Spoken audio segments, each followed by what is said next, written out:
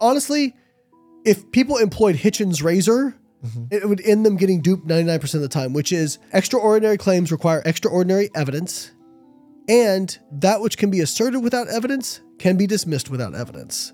Layne Norton is a scientist, record-setting bodybuilder, and author specializing in nutrition. He received his PhD in nutritional sciences from the University of Illinois and loves to dunk on misinformation. Given we both have a passion for setting the medical record straight, and we've had a few minor social media spats ourselves, I invited him on the podcast to debate the validity of healthcare gurus, how to spot BS in the nutritional space, and perhaps more importantly, what his take is on the ozempification of weight loss. Please welcome Layne Norton, or Bio Layne, to the Checkup Podcast. Well, look, the world is struggling because of the obesity pandemic. I would say it goes further than epidemic. My patients are struggling with it. I've put on some weight post my boxing match, and you seem to have the key to help us with all that. How are we solving it? We're going to solve it today. Yeah, we kind of know what to do. Really? Okay, because I, not too long ago, had an endocrinologist, an obesity medicine specialist, who said that the world has changed so much so that her belief that almost everybody should be on a medication to aid in weight loss, like a GLP-1 medication. What's your take on that stance? So I think the argument for that, if I had to make the devil's advocate argument for that, would be we definitely live in an obesogenic environment, which is, we don't have to be as active. Most jobs are sedentary now, and we have very free access to hyper-palatable, cheap, tasty foods that are very energy dense. Even entertainment has gotten less active. Right. Before, entertainment was like bowling, roller skating, dating out. Now it's virtual, MetaQuest, video games, online poker. Like nothing is travel inducing anymore. Exactly. So I think, that perspective is, in order to appropriately regulate our appetite in this environment, you need help. But I've seen enough examples of people who can, but it probably does require some training and mindfulness. Now, when we talk about like, how do we solve the obesity crisis, from a X's and O's standpoint, it's very simple. We've got to get people in a calorie deficit and sustain the calorie deficit. It's people, there could be a whole nother kind of 4-hour interview about like why calories in, calories out is absolutely valid. Yep. And has been, in my mind, you can never really prove anything in science, but there's enough convincing data to support it that I feel very comfortable saying I'd bet my life on it. So it's like a gravity thing. Right. Law of gravity, law of calories in, calories correct. out. If you ingest carbons into your body, they don't flutter off into oblivion. Your body has to do something with them. And if you are losing mass, your body has to do something with those carbons. If you are gaining mass, your body did not create carbons out of nowhere. So they came from somewhere. And I think the thing that really kind of crosses people up when charlatans will talk about it is say, well, calories aren't actually a thing. It's the amount of energy it takes to raise 1 gram of water, 1 degree. No, you don't understand. Calories are referring to the potential stored energy in the chemical bonds of food that through the process of digestion, absorption, and metabolism is what captures that energy. And since you cannot store a bunch of ATP, which is our body's energy currency, you have to store it as something that is, not highly reactive, because ATP is a high energy phosphate, not stable. So you store it as triglyceride. I mean, you can argue, you store some as, sugar, glycogen, but it's very, very limited. Triglyceride, skeletal muscle, liver, etc. Right. Triglyceride has almost unlimited storage capacity. So calories in, calories out is valid. But I mean, just telling somebody, hey, you've got to expend more calories than you consume. I think that's like telling people, well, in order to save money, you've got to earn more than you spend. Exactly. Well, and people say, well, some people are, very low income. Fair enough. But there's plenty of people who make a really good income who are dead broke or really in debt. Sure. And so why is that? I mean, you have the knowledge, because knowledge in and of itself is not enough to precipitate change. Yep. There has to be a behavior modification, and that's very difficult. And I think people when I was younger, I would say around age 22, I had just gotten into bodybuilding a few years prior. I was going to grad school. I just got accepted in the PhD program at Illinois. And I was very much of the opinion, I wouldn't say like extreme, but definitely to the side of if you're obese, it's a choice and you're lazy. Mm-hmm. And I met so many people who are very successful, who are obese, who are extremely hardworking in one area of their life. And it's like, is it really laziness? I don't think so. And so you realize that the longer I've been in this, I started out very much like, I can solve the obesity crisis. Here we go. Eat these macros, you know? And but I'm like, I came into it. I never struggled with my weight in terms of like too much body fat. I never had those issues. And so, and frankly, I'm kind of robotic when it comes to my nutrition. That was never difficult for me. But then I think about some other stuff that I've struggled with in other areas of life, that it wasn't me choosing to be that way. It wasn't like I was making a choice every time I did something wrong.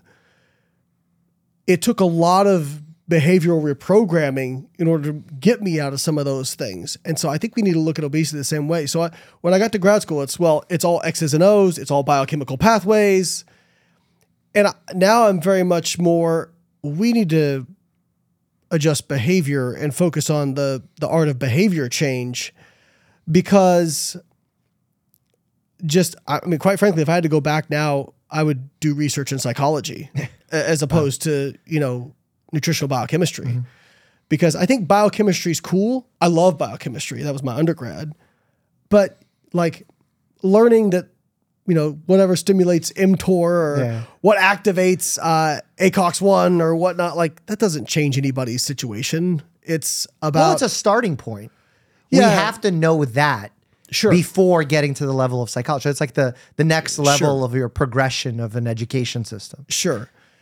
And so there was a really interesting systematic review that got published in 2020 out of the UK, but I think from Oxford. And lead author's name was Spreckley. And they did something that not a lot of studies do. You have all these cohorts on, people who try to lose weight, or these randomized control trials of people who do lose weight. And we know that most of them put it back on. So they were looking for specifically people who had lost a significant amount of body weight and kept it off for years. So basically your unicorns, because depending on the metrics you use, single digit percentage. Yeah, it's very low percentage. The vast majority of people who lose weight will put it back on. And again, I always say, we don't have a weight loss problem. We have a weight maintenance problem, because 6 out of every 7 obese people will lose a significant amount of body weight in their life. The problem is virtually all of them put it back on. So they were looking at, okay, who are these kind of unicorns who keep it off? And they looked at what characteristics, both objective and subjective. And there were things you would expect, like they tend to weigh themselves more often, kind of like a self-monitoring sort of thing.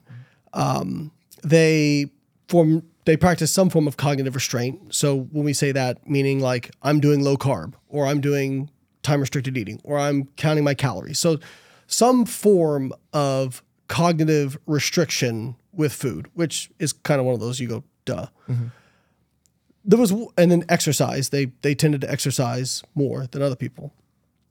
But one thing that I thought was really interesting, and this came up in the subjective stuff, was they identified, most of them, that they felt like they had to form a new identity. And if you think about, and I don't want to get into, food addiction is very controversial, and I don't think there's really great evidence to suggest that food is addictive in the same way that drugs are addictive. I do think that it can be very hard for some people who use food as a coping mechanism to get past that. But if you listen to the way addicts talk, they would say, I had to get new friends. I couldn't go to the same place. Some of them had to change jobs, because all that stuff, they built their life around the context of the addiction. Now, and again, it's not the same thing, but now imagine, being, a drug addict and saying, well, these drugs are bad for you. You've been doing too much, but you can't just stop doing them. You got to do 1 or 2 or 3 times a day. Like that's tough. And that's why, eating disorders are such a very difficult thing to get past.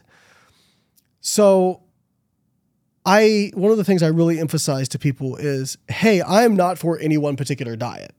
The research shows that all diets are pretty much equally terrible at facilitating long-term weight loss.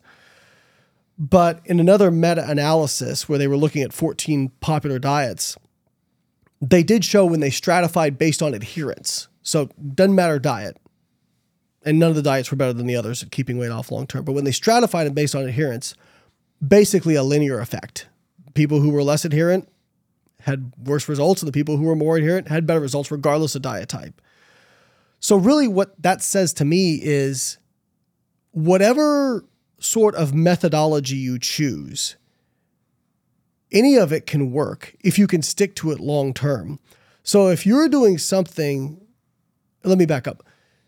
You have to restrict somehow, but you should probably choose the form of restriction that feels least restrictive to you. And I'm sure you've heard people say, man, I did intermittent fasting and I didn't even feel hungry. It felt like I wasn't even dieting. And then you hear people say, I did low carb. I was eating more food, or they felt like they were eating more food. They weren't actually eating more energy. But, or people who go plant-based and they say, I was so satiated.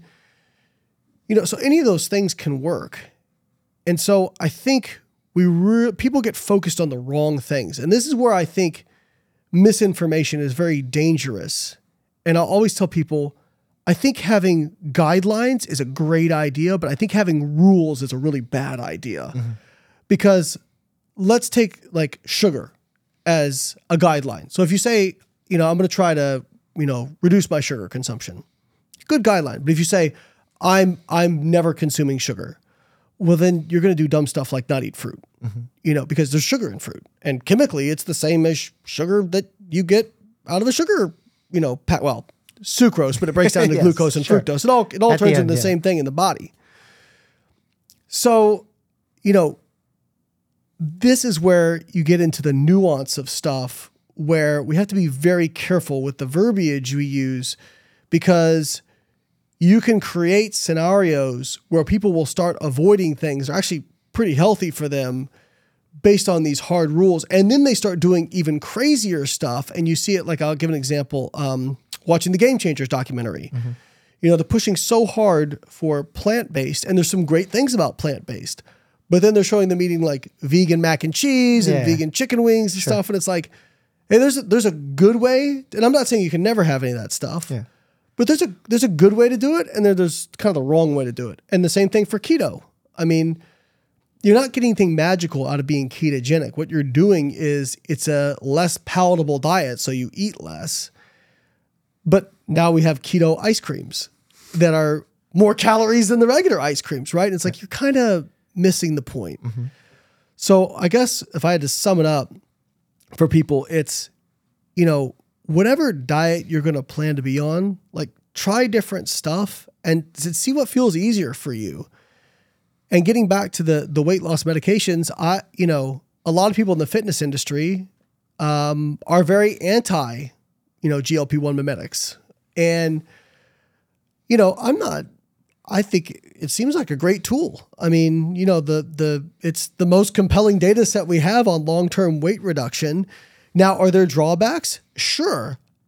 Name something that doesn't. Of course. Any drug has a drawback, and it's just about does it make sense for the individual? Now, I will say, if you're taking a GLP-1 mimetic just to lose 5 or 10 pounds, come on, piss off. You know what I mean? Just come on. Well, unless they're diabetic. That's different. That's different. But I also have an issue with the companies that own these medications now starting telemedicine services. Have you seen this? Mm-hmm. Where they will now prescribe the medicine through a telehealth visit to make it more accessible to you, which to me is kind of ridiculous. That's never been done in the history, where the company manufacturing the medicine is now running the company that is also giving it to you and prescribing it to you. Yeah, that's more your area. That's very aggressive. But yeah, I mean, I've heard some people in the medical field talk about how this stuff all goes down, and I'm like, yeah, that's above my pay grade. Well, the thing is, the medicine is so good in the sense of effective in helping people lose weight, feel full. It's more of a behavioral modulator than it is For sure. Like some kind of GI medicine. But in the end, how far do we go on a more philosophical level when it comes to medications? Because I do have certain patients, and maybe in some cases they warrant these medications, but they request an Ozempic-like medication for weight loss. They request an attention medicine, even though they don't have ADHD, like Adderall, to perform better at work. They request testosterone, even though their testosterone levels are normal. They request Xanax anytime they're anxious or to go to sleep at night to take Xanax. And then you have a person that's fully medicated, and granted, not all those are the same, and there are indications where they work. But how far do we go until we say, well, look, there's a lot of things ruining our attention, so everyone needs Adderall now. Yeah. And there's a lot of things working in our society against weight loss, so we need a weight loss medicine for all. Like, are we going too far in that wrong direction, or do you think I'm thinking about it incorrectly? I mean, I'll address the weight loss side of things. I think, I think for like very obese people who have tried many different diets and this works for them, I'm all for it, and people, the philosophical debate is like, well, should that be covered by insurance because, they did this to themselves, but then it's like, okay, well, what's the cost of them staying obese on the healthcare system? Like there's a lot of different... I mean, that's weird because if a smoker gets cancer, we still cover it. So I don't know how that makes sense. Yeah, well, and the weird part is for years, people were like, when is the pharmaceutical industry going to come up with an effective obesity agent? And what's funny is, and supplement companies did this too, is they spent so much time focusing on the energy expenditure side of things. And then in the last 5-10 years, we've realized, no, appetite is by far the biggest regulator of energy balance, by far.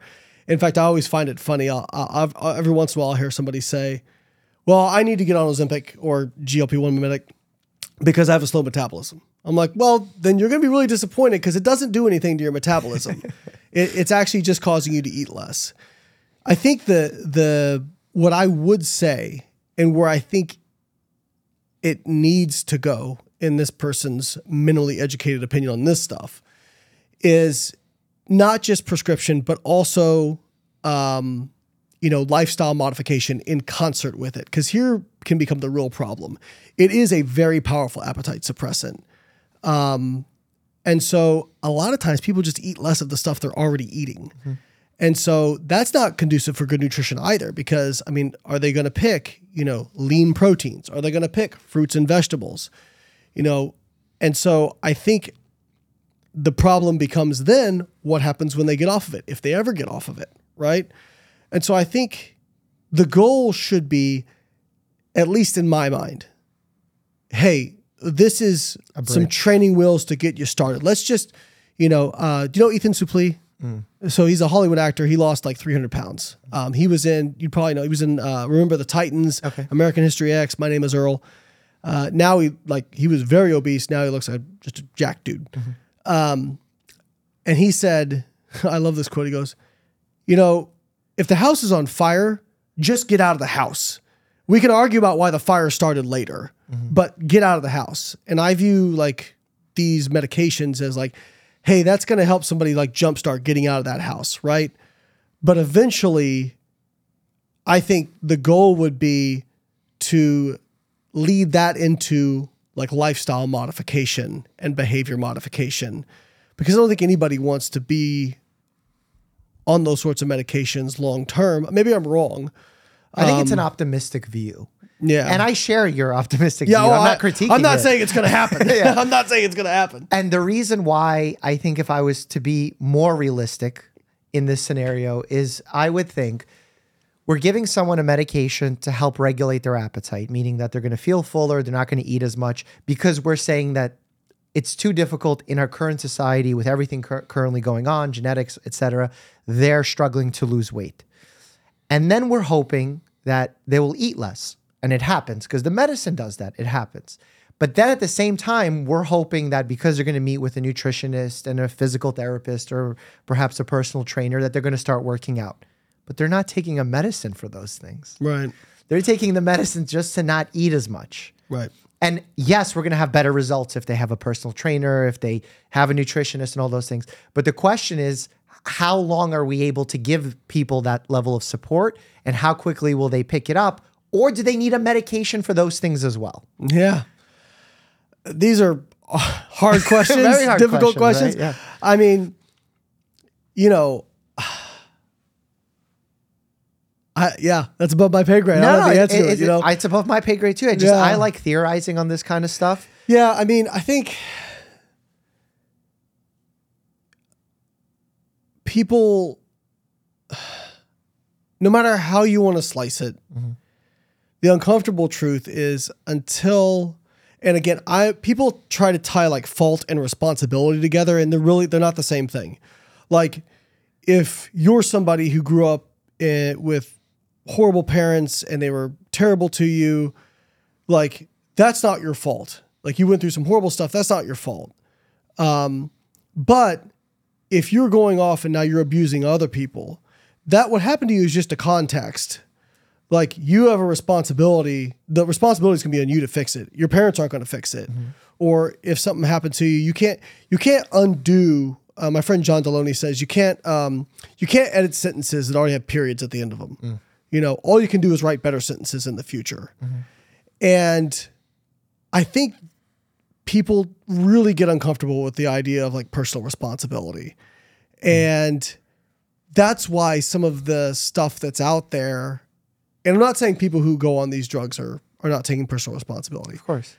But in the broader context, you have like a fire hose of misinformation out there of this food's doing this and this food ingredient and this. And I put up a post the other day. I'm like, hey guys, like, what do you think is actually making us sick? Okay.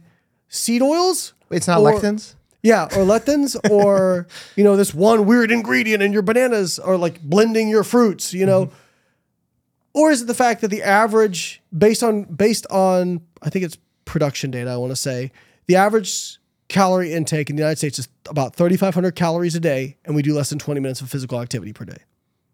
Like, I know where my money's at, right? Like, sure, you can find an isolated nutrient that has every food, every nutrient has both good and bad things. Like, you can always find that. But like, let's not miss the broad picture here, right? But I think that sort of narrative doesn't get a lot of play. The idea that like, hey, like it really is overconsumption and people not doing enough, because people hear that. And if you're obese or overweight, or, maybe you're just not where you want to be, it feels like blame and shame. In fact, Lustig on Huberman's podcast, one of the first claims he said was, I'll paraphrase because I'll probably butcher it.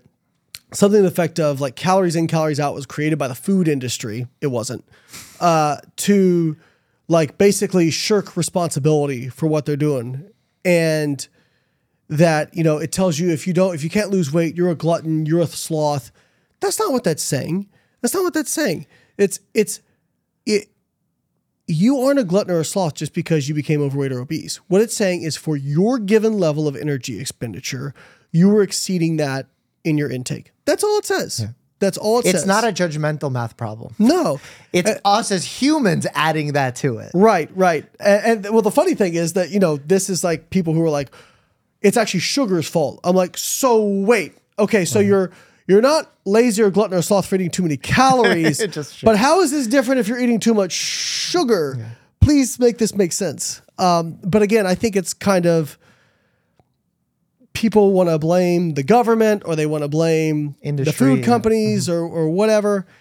And I kind of view that the way I view news, which is like, hey, they're just responding to demand. This is basic economics, to be quite frank with you. Like, of course, food industry wants you to buy more of their stuff. Yep. Like, hey, if you want them to make more healthier, lower calorie options, buy more of that. Like, if everybody's, and I say the same thing with social media content. Yep. People are like, man, this clickbaity content, it's all I'm like, yeah, but that's what you guys consume. Yeah. Like, that's why it's popular. If everybody tomorrow was like, we're not going to stand for these idiots in supermarkets with their shirts off screaming about individual food ingredients, if everybody stopped watching that, guess what? They would change their content.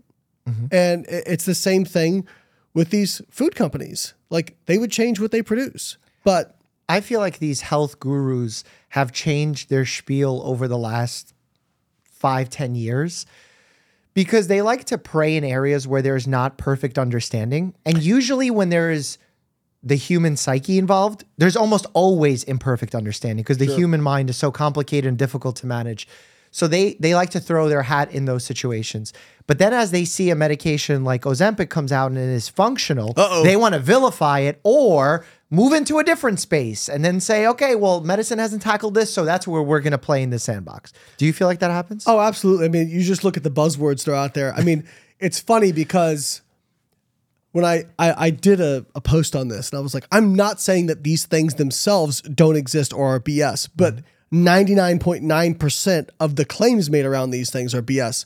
If I hear inflammation, first off, most of y'all don't even know what inflammation really is because you're like, oh, my knee hurts. So that's the same thing as systemic inflammation. No, those are two different things, by the way.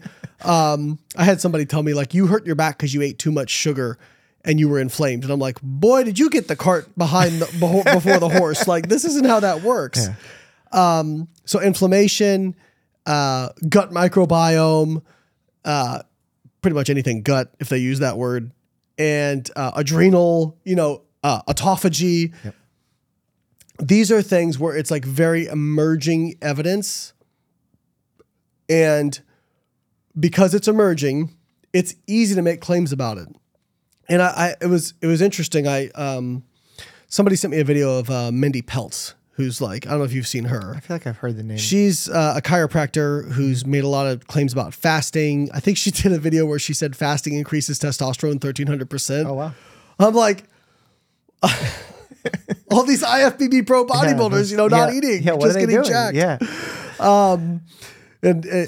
Was the study with injecting testosterone at the same time? Well, I looked up all the relevant studies on. Sure. I'm like, it shows it doesn't really have an effect. If anything, it lowers it a little bit.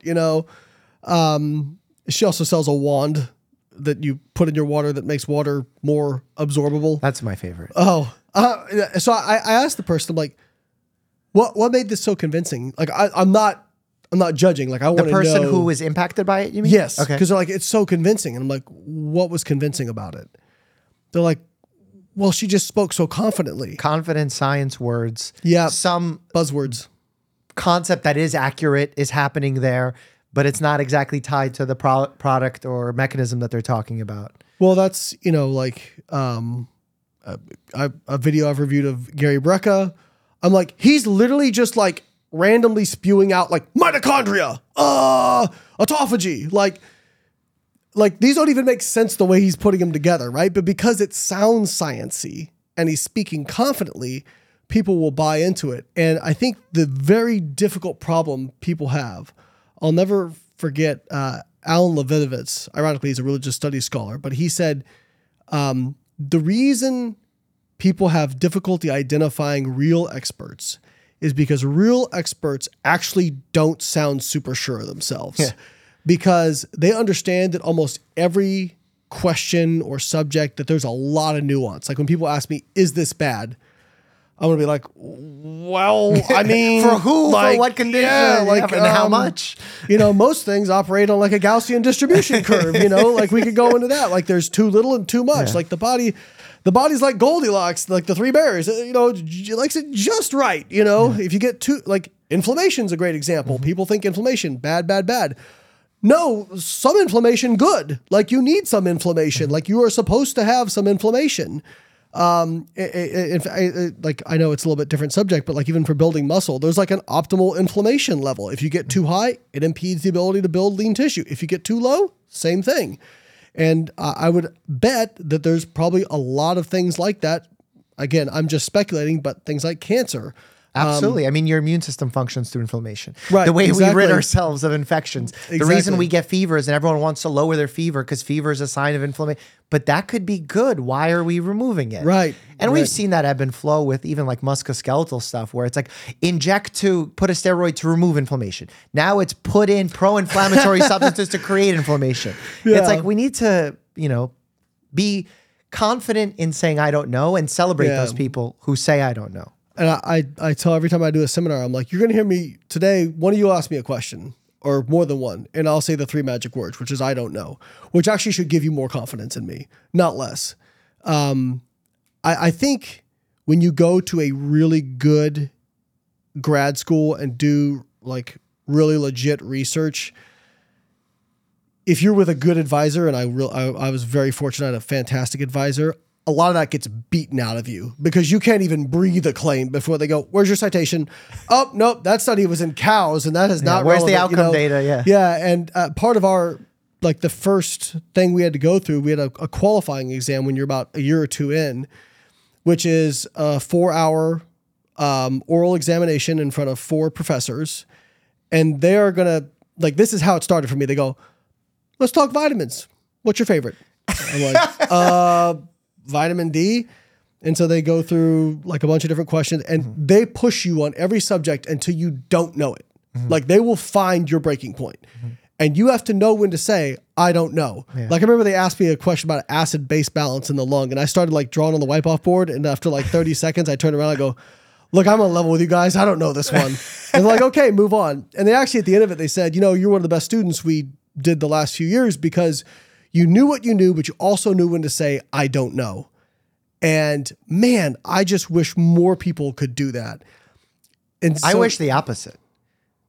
I wish more people were able to identify the people who are saying, I don't know, and celebrate it. Well, so I'll give people some quick tips on identifying experts. Very rarely will an expert use words like best, worst, always, never. You're not going to hear them say many superlatives. Yeah. It's not going to be, another red flag is if whatever the person likes or is promoting, if that's the answer to everything. I'm sorry, it's not going to be the answer to building muscle and losing fat and preventing cancer. And like you have to understand, like, I'm not saying that there aren't diets that are good for a lot of things, but the idea that there's just one best thing for everything, like, no, probably not, right? And so I think there's, a series of lifestyle habits and behaviors that we're pretty confident are conducive for health overall. But yeah, it's not going to be like the panacea like everybody wants. And then I think the other thing I heard that really made me go, that is true, is what's really difficult for people is if you and I are having a conversation, if a subject comes up, it'll be pretty clear to each of us who is more knowledgeable on the subject pretty quickly, right? But if somebody's watching 2 people disagreeing, both of whom are more knowledgeable on the subject than them, it's almost impossible for them to identify who is more knowledgeable of the 2. And I think that is the struggle that we're in right now on social media, because anybody can create a platform. And so what I would say to people is real experts don't talk like used car salesmen. Okay. Like that's not, and it seems weird because it seems counterintuitive because they actually sound unsure in certain ways, but that is who you should look for. Usually a real expert, if you ask them a question, a lot of times they'll ask you questions back to get context. Or if they give you an answer, it's very contextually dependent. Like when people ask me a question, I'm like, every question you ask me is probably going to be at least a 5-minute answer. Yeah. 1, because I like talking and I'm long-winded, but 2, because I want to make sure that I cover the appropriate context so that you don't take something away from that or infer something that wasn't there. Because you're worried about how they're going to make use of that information. Right. Like, and what I get so often is people will, like when I call somebody out, they're like, well, isn't their message at the end of the day just to eat less crap? Isn't that what we should focus on? Like, isn't that, aren't you guys on the same side? I'm like, listen, I'm sure, I don't think, I used to think, okay, anybody who's spewing BS, that they're driven by money and it's just this evil, like money grab, certainly that is out there, no question. I think most people, it's just because they're tribal. Like people are tribal by nature. Like look how impassioned people get about politics. Most people aren't making money off politics. It's their identity that they've built around. It's an identity. Exactly. And I think even with diet, like somebody does a diet, they like it, then they try to get a bunch of their friends to do it. 1, because they want to help their friends.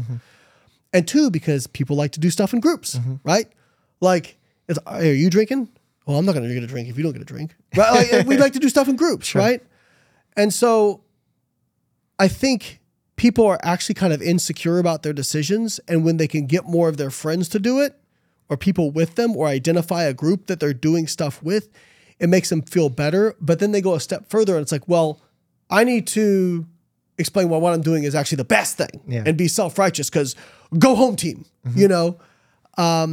And yeah, like I said, just look at how impassioned people get about sports teams, you know, just to see how tribal people can And there's get. no logic behind it. The players get traded the next year. They're like, no, this is still the best team. And it's like, wait, you just had the players that were on the other team that you were saying was the worst team. But now, because they're wearing a different jersey. Your favorite player is now playing on the team that you say you hate, right? Exactly. But yeah, that's a big struggle. And one of the things I spend a lot of time in my content on is really trying to talk about, you know, hey, here's how you identify these people, because, you know, I want to say lucky because I didn't work hard for it, but I'm fortunate in that, like, if somebody makes a claim about a study, cool.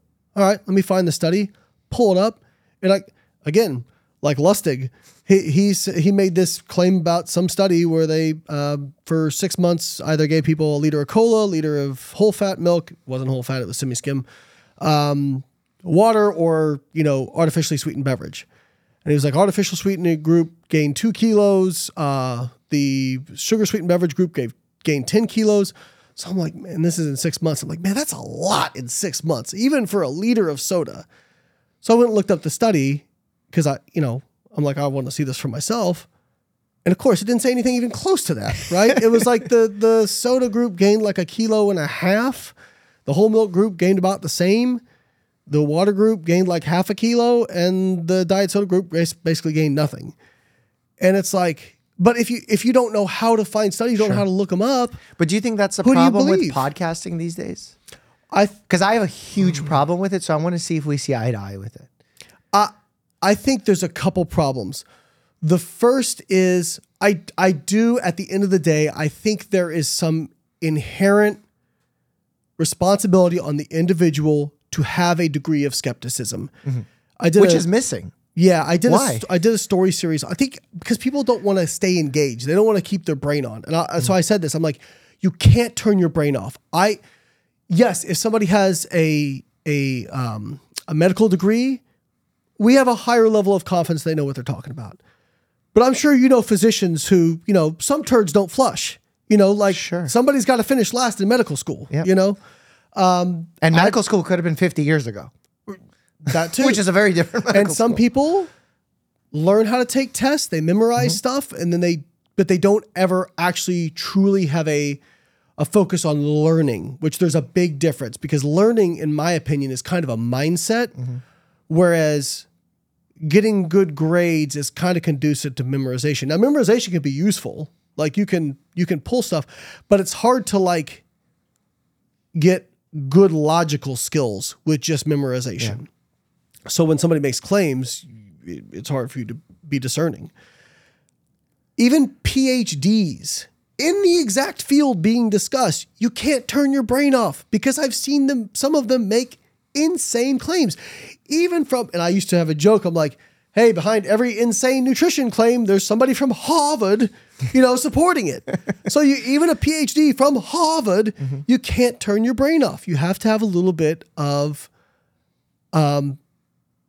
skepticism. Yeah, of course. You do. Like if it walks like a duck, it quacks like a duck, it's duck. Well, how do you think podcast hosts should handle themselves, I guess, in selecting their guests? For example, you saw Dr. Gundry on my podcast. The reason that he really came onto my radar was he wrote his book and some patients brought it up to me. And then I saw him on the Lewis Howes podcast saying his line about grapes being equivalent of a sugar bomb and that you might as well eat a Hershey's bar. And I even messaged Lewis about that. And I was like, hey, man, like, do you think it's great that you're having him on? You know, that sends the wrong message. And he goes, well, I asked some follow-up questions, and, you know, some people gave me negative feedback when I had you on my show because you recommended childhood vaccines. I'm like, you got to see the difference between that. Or if someone comes in and I'm not a medical person, or maybe they're out of the expertise that I practice in, and they say a claim that goes against the current body of understood science. I would approach it with skepticism that has nothing to do with what they're talking about.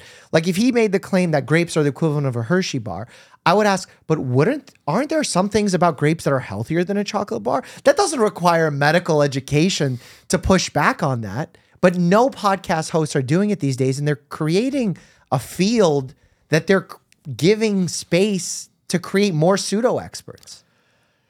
You know, a lot of people ask me this too. And full disclosure, I like Andrew. I like Andrew Huberman.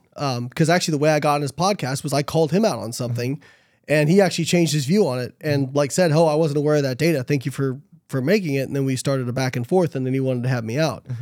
So I do like him personally. And I always say, if somebody's open to changing their mind, I'll give them a lot of leeway. Of course, yeah. Somebody like Thomas DeLauer, for example, who I used to call out a lot.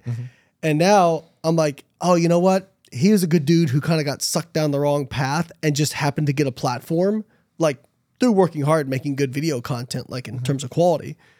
But he's trying to get it right. Like he's changing his mind. Sure. And so if somebody's like intellectually honest like that, I am going to give them a lot of leeway, right? So when it came to Lustig, I do think there is some responsibility on the podcast hosts. Yes. But also like, you know, if people are like, why didn't like this person fact check all this? I'm like, do you know how long it takes me to fact check one of these podcasts? Yeah, it's really like, but a lie gets halfway around the world while the truth is still getting its shoes on. Like, but then after the fact, like I've not published multiple interviews because I've had experts come on that I either couldn't not beat in a debate, but like they were just saying so many wild claims I couldn't even begin to chase each one down because every one that I challenged, they brought in 4 more that I then had to chase. Or they were saying things that were meaningful to them about their family that if I started attacking their beliefs on it, it looked like I was attacking their family. Yeah. So I just don't publish them. I take that loss. Yeah. But I mean, like, I look at someone like Dr. Huberman and I'm like, look, I want people to get excited about science and this is so good. We're missing this. Yeah.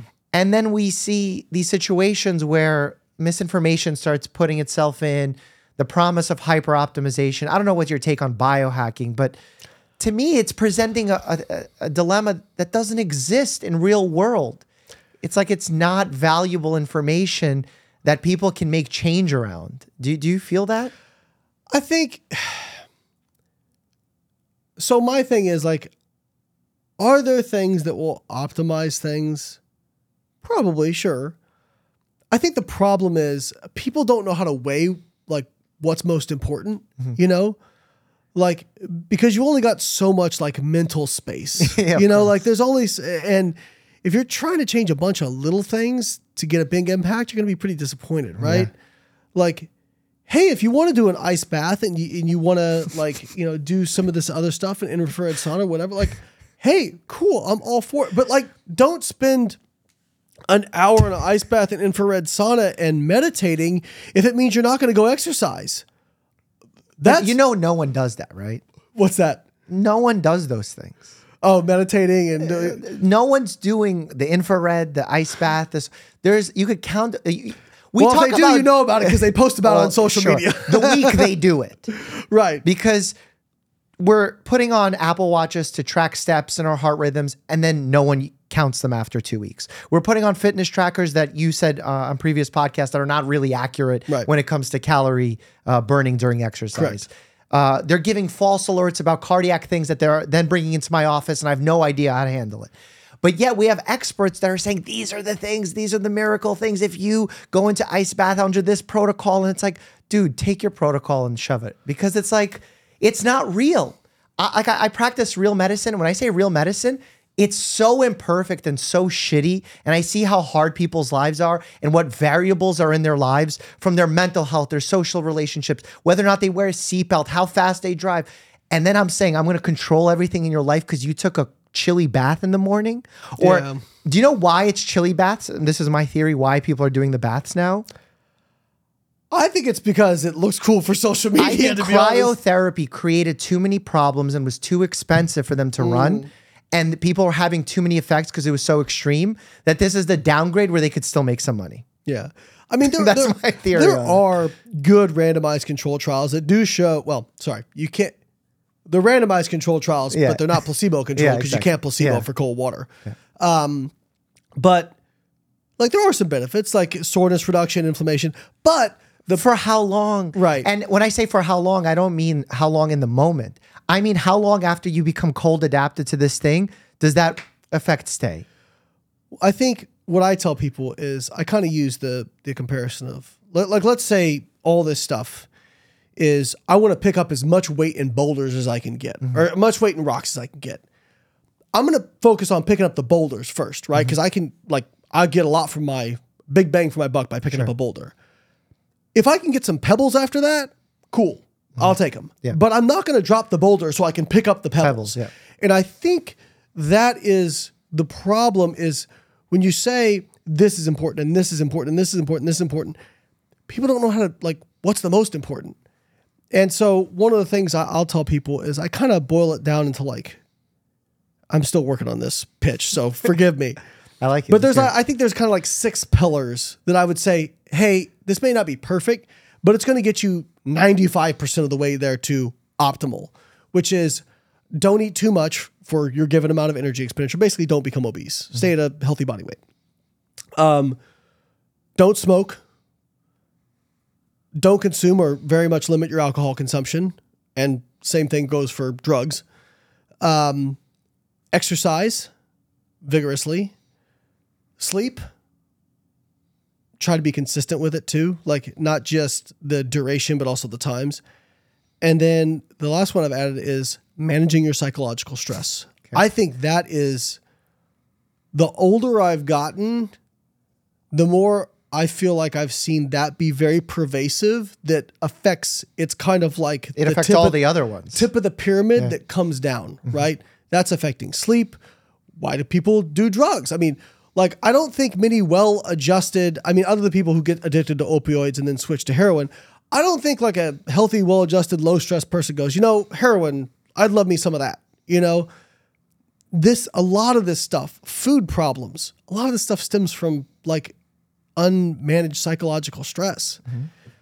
And so like I actually had somebody ask me on a podcast, this is kind of a separate thing, but they asked me, what was the most unhealthy thing you did in your 20s? And I'm trying to think because I didn't really drink. I didn't go out and party. I was doing my PhD. I was doing bodybuilding. Like I was like very consistent with my nutrition and exercise. I'm like, what is the most? I'm like, gave too much time to people who didn't really care about me or people who weren't good for me. That was the most unhealthy thing I did. And I think we really undervalue that. Like if you look at the metrics on stress and mortality, cardiovascular disease, cancer, I think for a long time, people tried to separate neck down.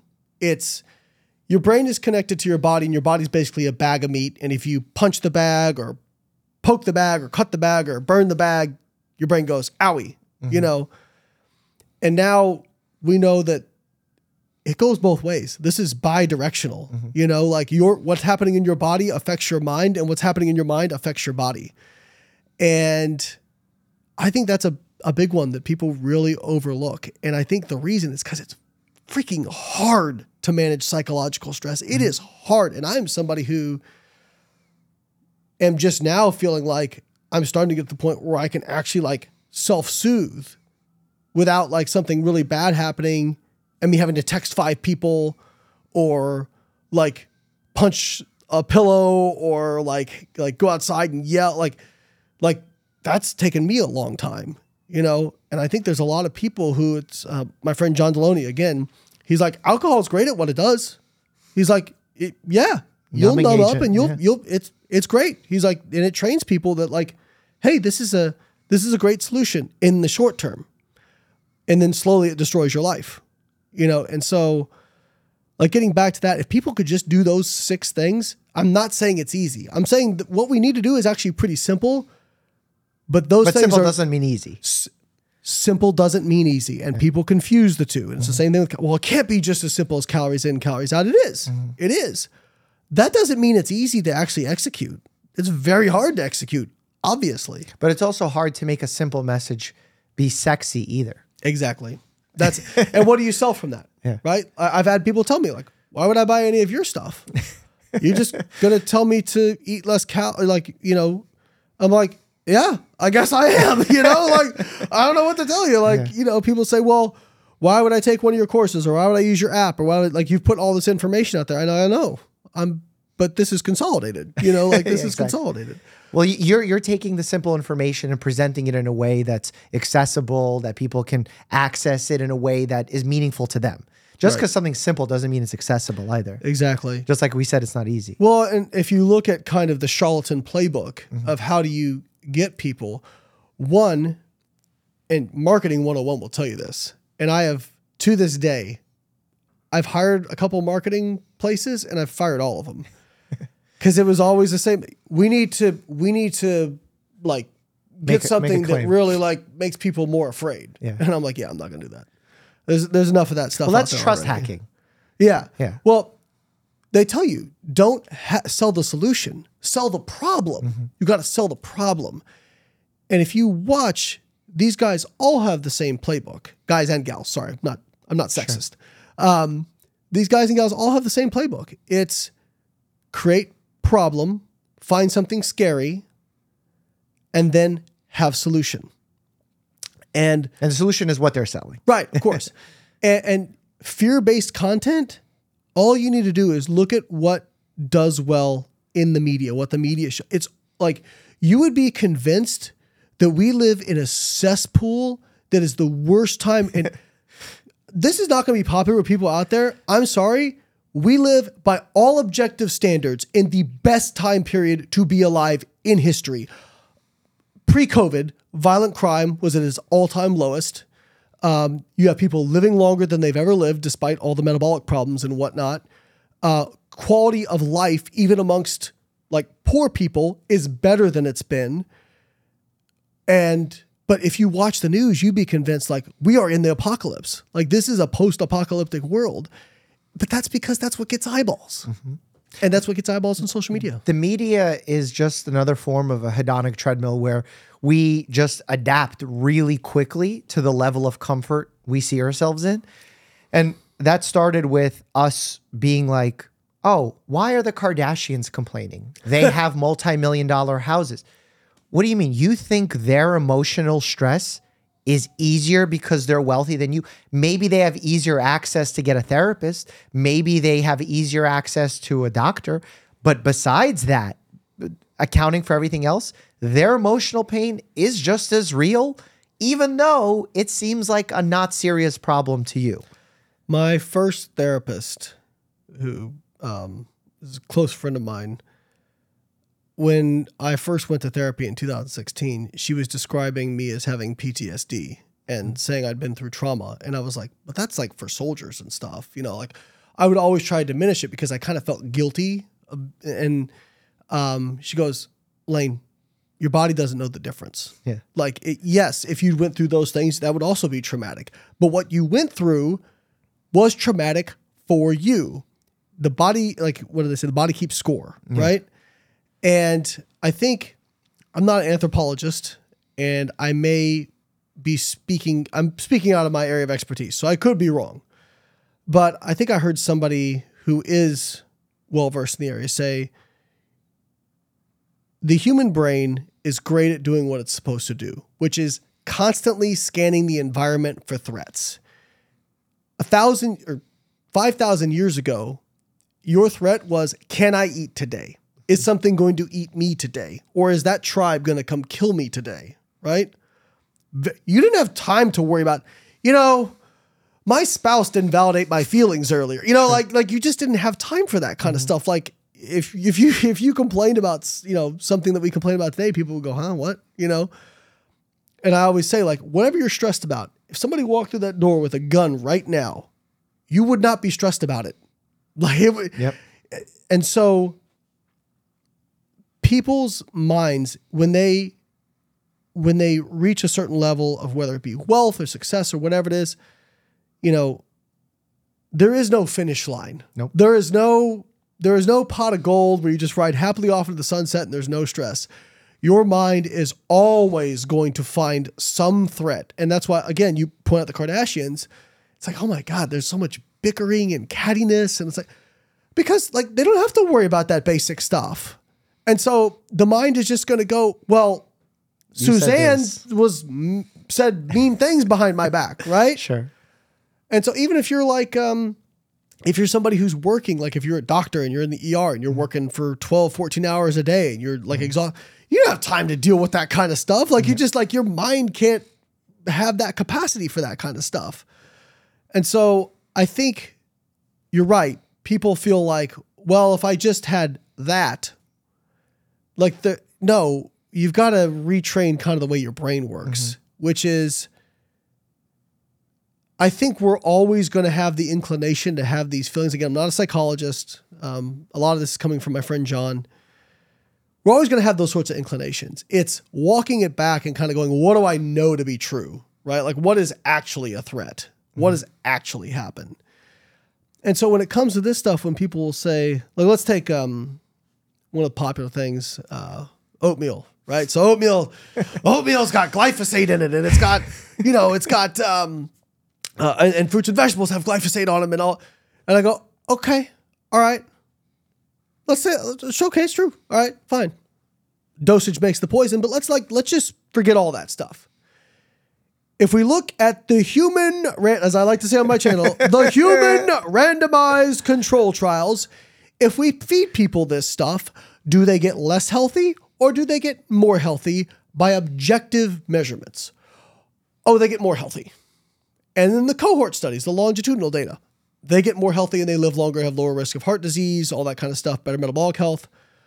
Okay, so either there's one of two things here that's possible. Either the glyphosate in there, what I'll say is, by the way, do you think that they're doing those studies with organic fruits and vegetables and oatmeal? Because they're not, okay? So that either means... And it's not like organic means pesticide-free either. That's another great point. In fact, many of the organic pesticides, it just means they use organic pesticides, many of which have a lower LD50 than the inorganic ones. Well, it's like the whole thing of like no nitrates added, but we added celery root powder that has a ton of nitrates in it. Right. So... there's either one or two things happening with this. Either it's just not in an amount of dosage that has a negative physiological impact, or it does.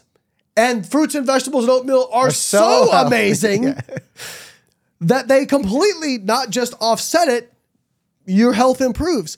And so what I'll tell people is like, hey, I'm open to anything. And I'm also open to the idea that like any food could have a negative effect.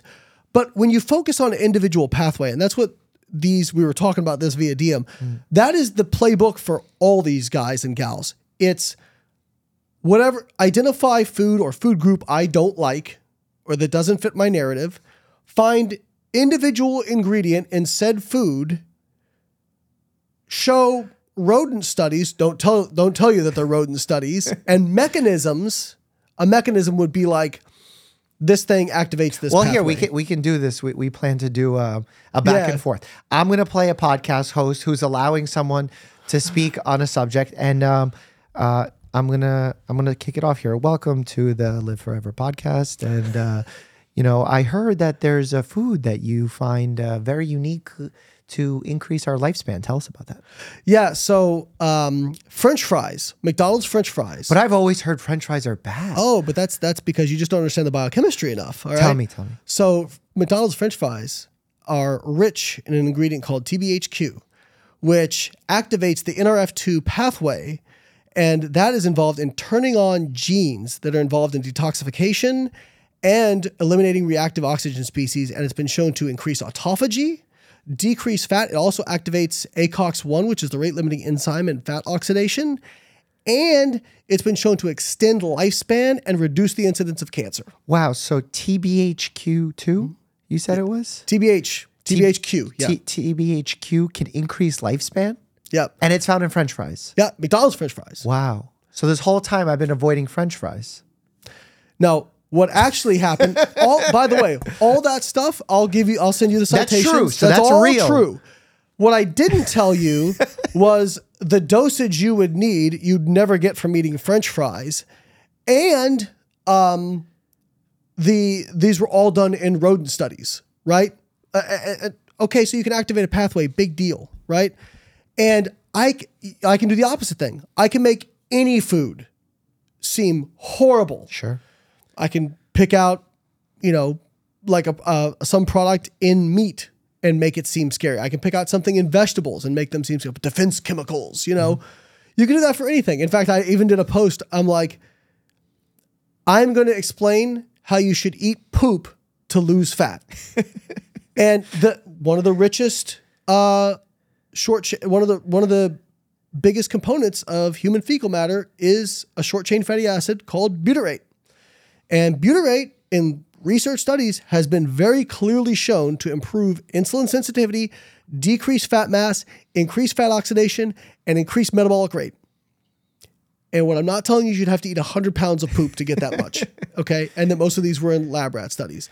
And so the same thing, these guys all do the same thing, whether it's trying to pump up something or make it seem scary, pick out isolated ingredient, talk about a pathway it activates, and then scare you with it. I mean, Paul Saladino did this the other day with broccoli. He said, well, it has isocyanates. I think I said that right. And that can block iodine absorption, and that is going to lead to reduction in thyroid function, slower metabolic rate, and weight gain. Now, here's the problem with that.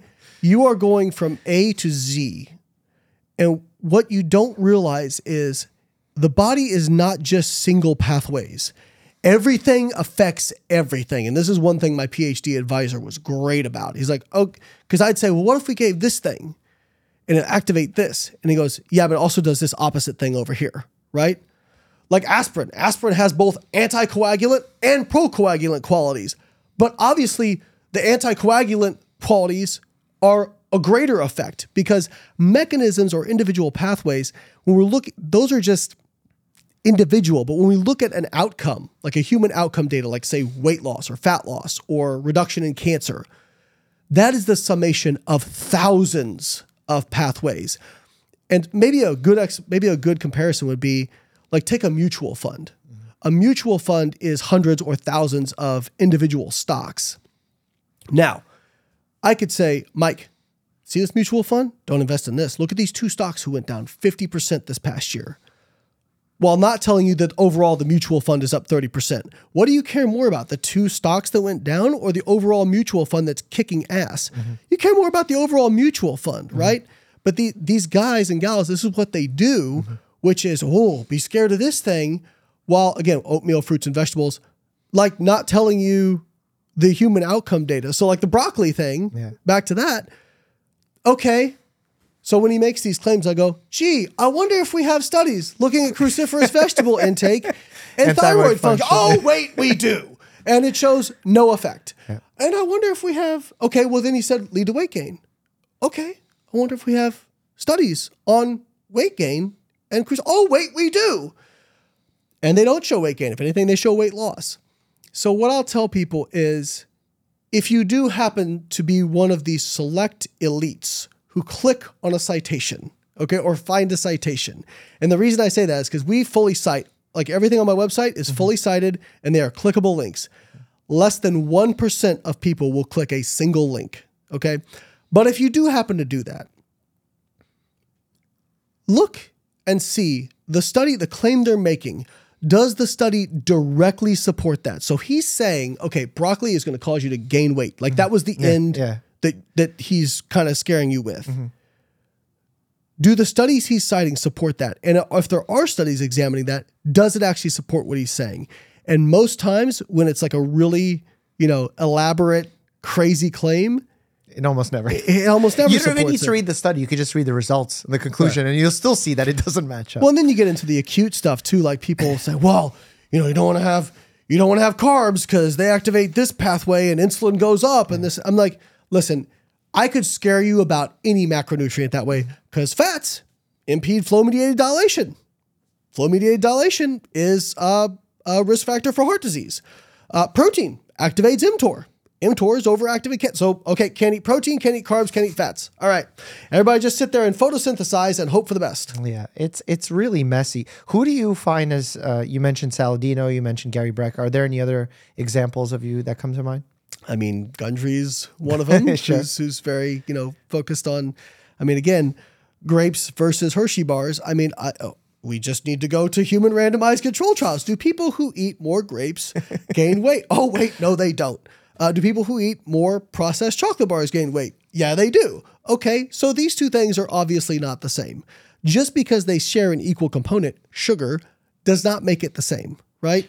So look, I'm going to be a person who's watching this and is not aware of the differences between two experts arguing who I am not smarter than. I'm watching Dr. Gundry, I'm watching Dr. Bilardo, and I can't tell who's right. What do you do in that scenario if you're a regular person?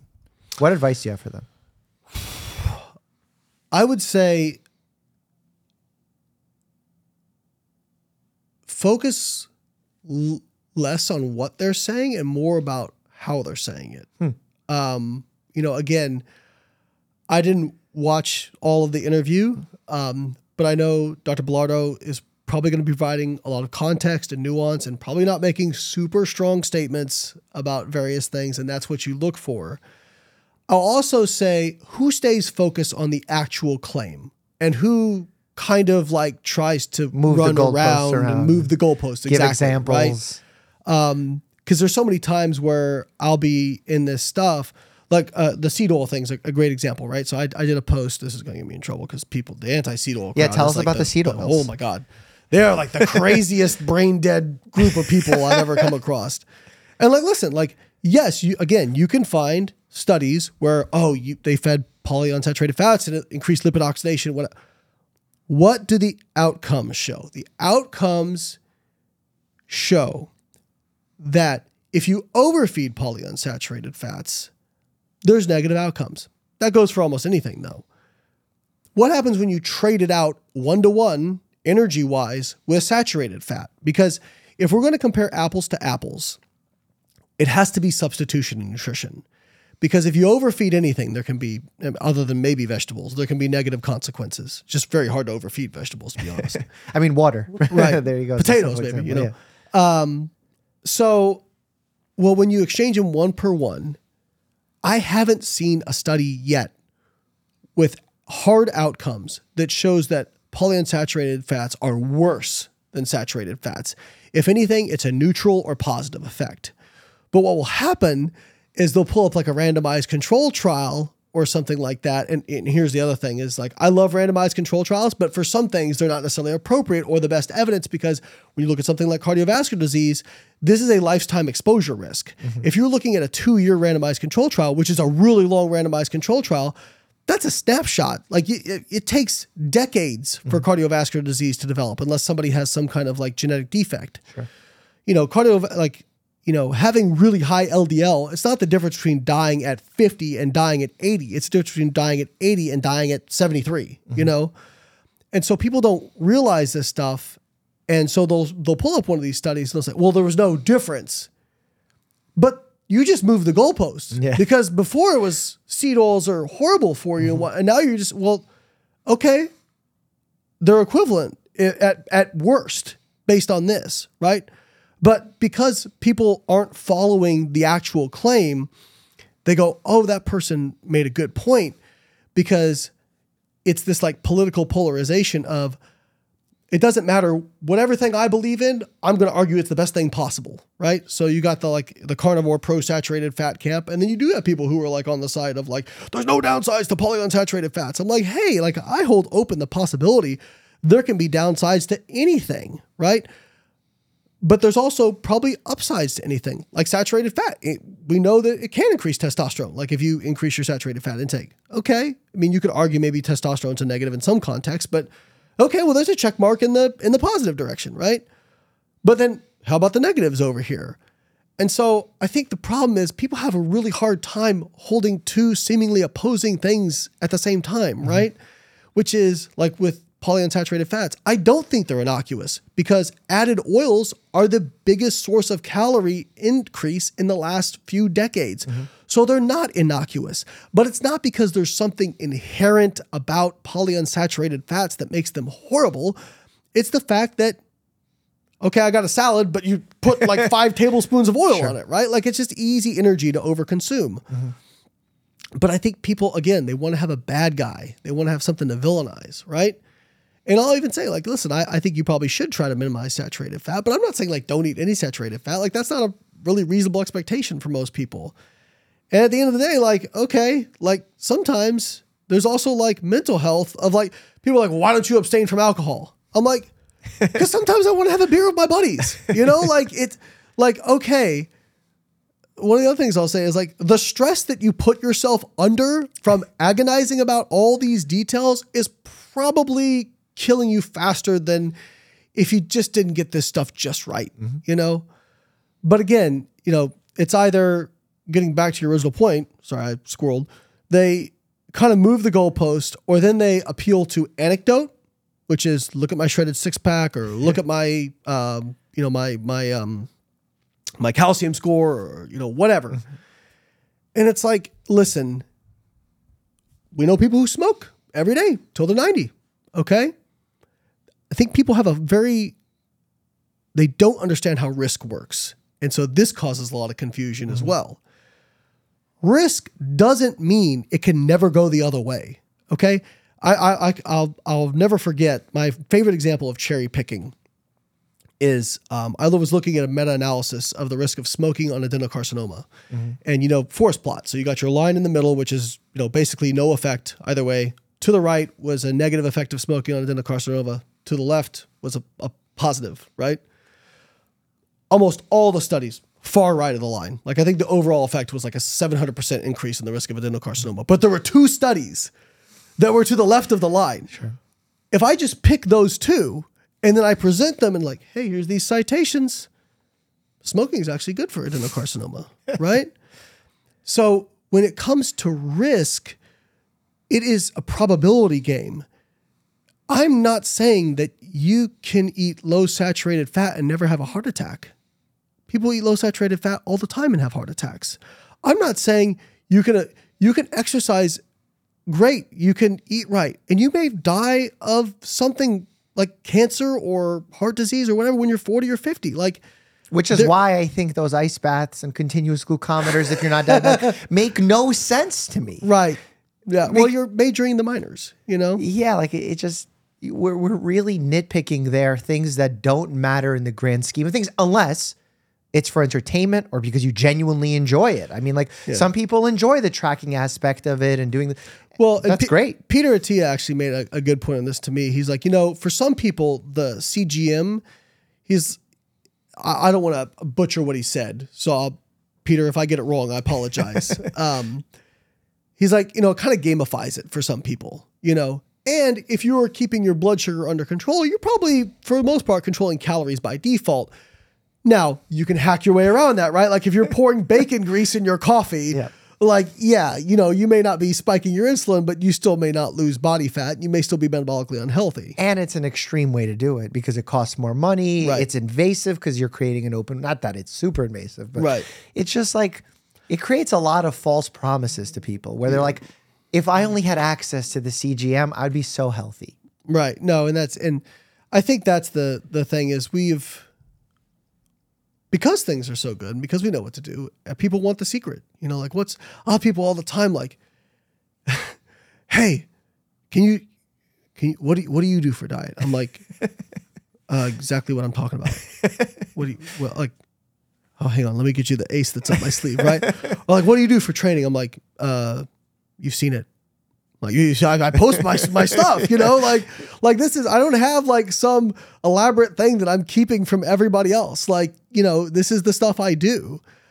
And, but I think that is so appealing to people because it plays on that, like, oh, if somebody has something I don't, it's because they know some secret knowledge or whatever, which is why the easiest thing in the world to fake, well, the first easiest thing in the world to fake is a success coach or business coach. That's the easiest thing. Okay. The second easiest thing is being a fitness expert. Because if you just look the part, if I take somebody with absolutely no nutritional knowledge and I put them up against somebody who actually has a degree but doesn't look the part, I bet you 90% of people will go with the person who looks the part. Yeah, probably. And it's kind of sad. And now, listen, I'm all for practicing what you preach. I think that, you know, instead of one of the things I've told to people on social media, like, behind closed doors is like, hey, if you want to reach people, like looking the part would help you. Like I'm not saying it's fair. You have credentials and whatnot, but it's practical. If you can't beat them at their own game, But, if it comes down to it, would I rather have somebody with straight teeth who's never been to dental school or the dentist with crooked teeth operating on my mouth? I'll take the guy who went to dental school. Thank you very much. Sure. Would you rather have the heart surgeon who's had a heart attack before or the 70-year-old who never went to med school, but he's got a 0 calcium score, right? Like, I know which one I'm going to take, but I think with fitness, people just look at it differently. It's very strange. Because it's usually people that are not very well versed in the space and they want quick answers. And anytime, like I have friends in the boxing world that perhaps, don't get a PhD in nutrition that ask me questions and then I don't give them a firm answer. They're like, man, you don't know what you're talking about. I wish you were like that chiropractor on YouTube that gives me all the answers. Right. And I'm like, if I was, I would be giving you the wrong answers. Because it's a context. But they don't believe that. They're like, no, it just, you guys are always wrong. The medical system has failed me so much. You're the problem. That is a big part of it. And I do think the medical system has failed a lot of people.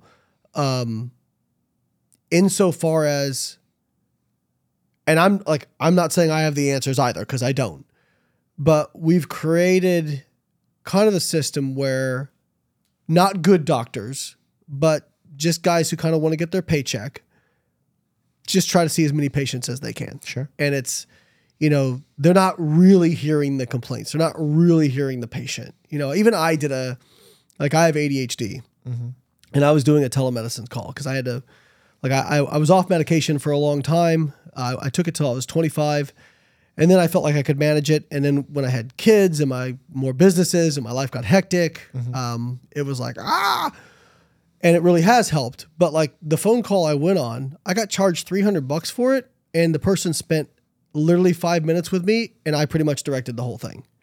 And I'm like, well, what is this? You didn't really ask me any relevant questions. They pretty much were like, what do you want to take? And I'm just like, okay, And so I do see that side of it. And so people like this, and you did a great video on this, prey on this, because if you felt unheard, now there's somebody saying, I hear you. I see you.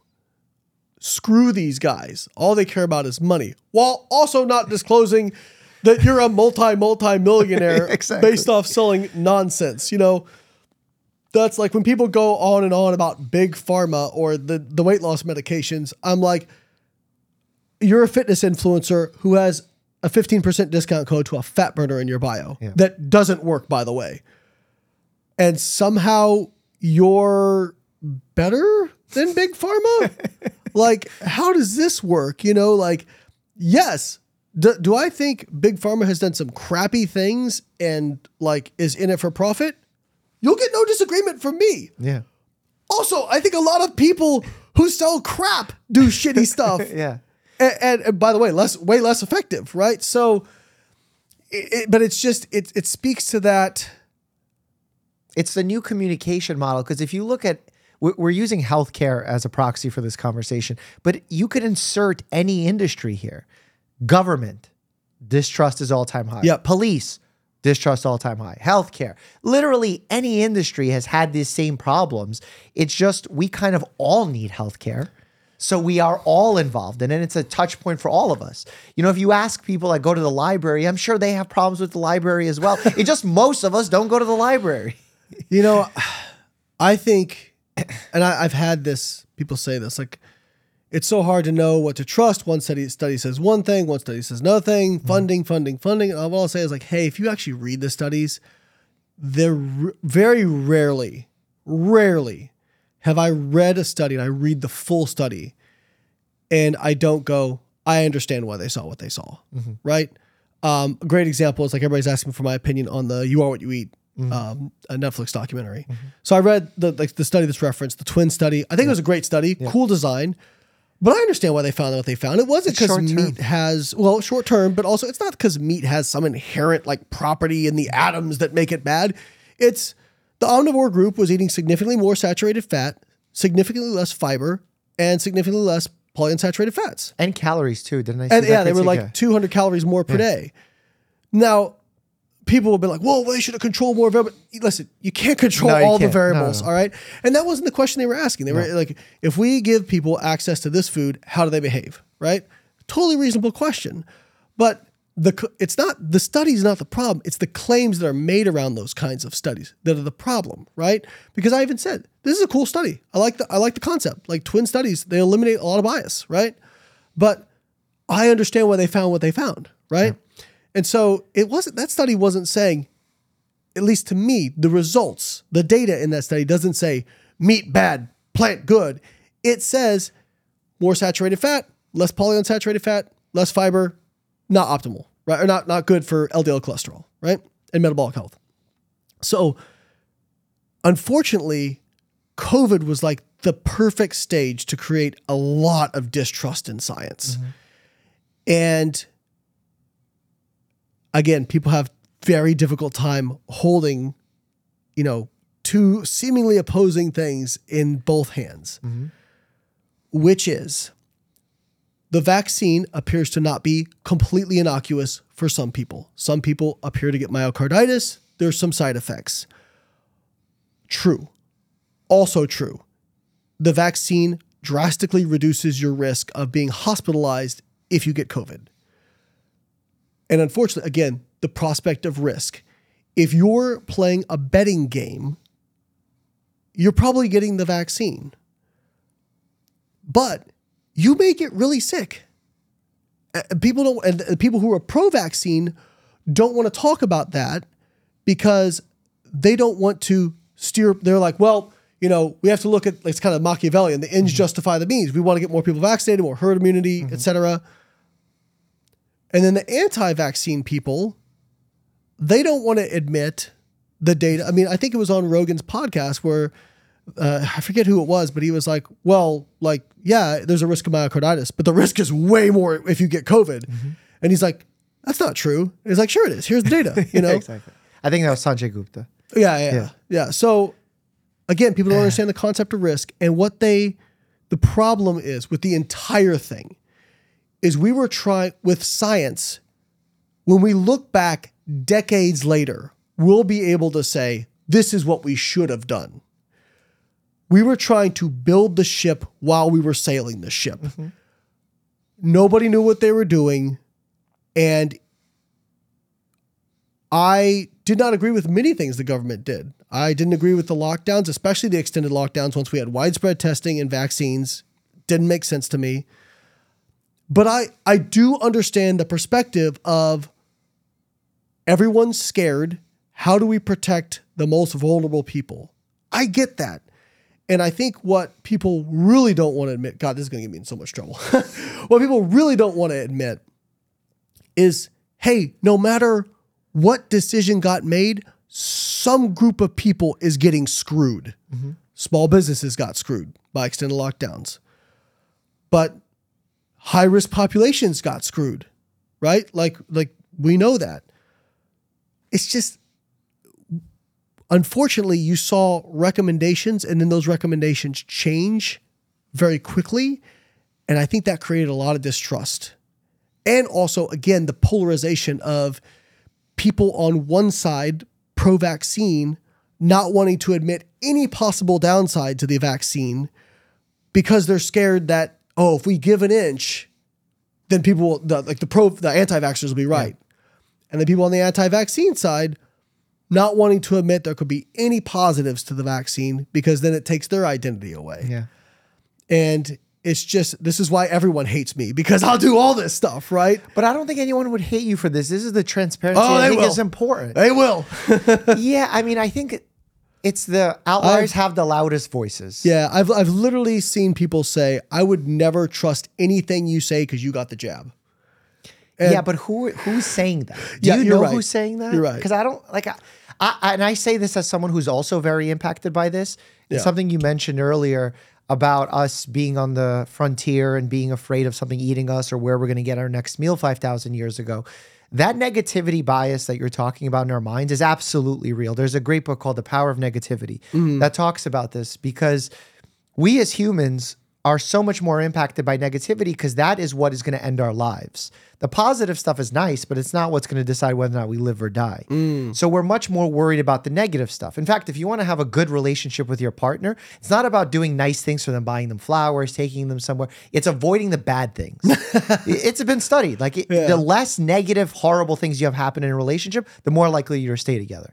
You could do all the amazing things. It takes one really bad thing to destroy the whole thing. Yeah. That's just how the human mind works. So when someone writes a negative comment to you that you got the jab, screw you, it's easy for our minds to say, that's the way the majority feels. And you bring up a great point, which is, this is why no one is immune from cognitive dissonance or blind spots. It's because a human thing. Here I am talking about that very thing, and here I am getting focused on a negative comment when probably the overwhelming majority are very positive. And you're right. It's so funny how that works, right? It happens, and that's why I tell people, here's another really big one. Just because you're really smart in one area does not mean, even in very related fields of science, okay? All you need to do, everybody out there, go look up Nobel Prize syndrome and you will be absolutely floored. It's like almost half of Nobel Prize winners, brilliant people, the smartest minds on the planet, believed in absolute buffoonery in some other area of science, like crystals, alchemy, eugenics. Like, the problem isn't that being smart stops you from being cognitively dissonant.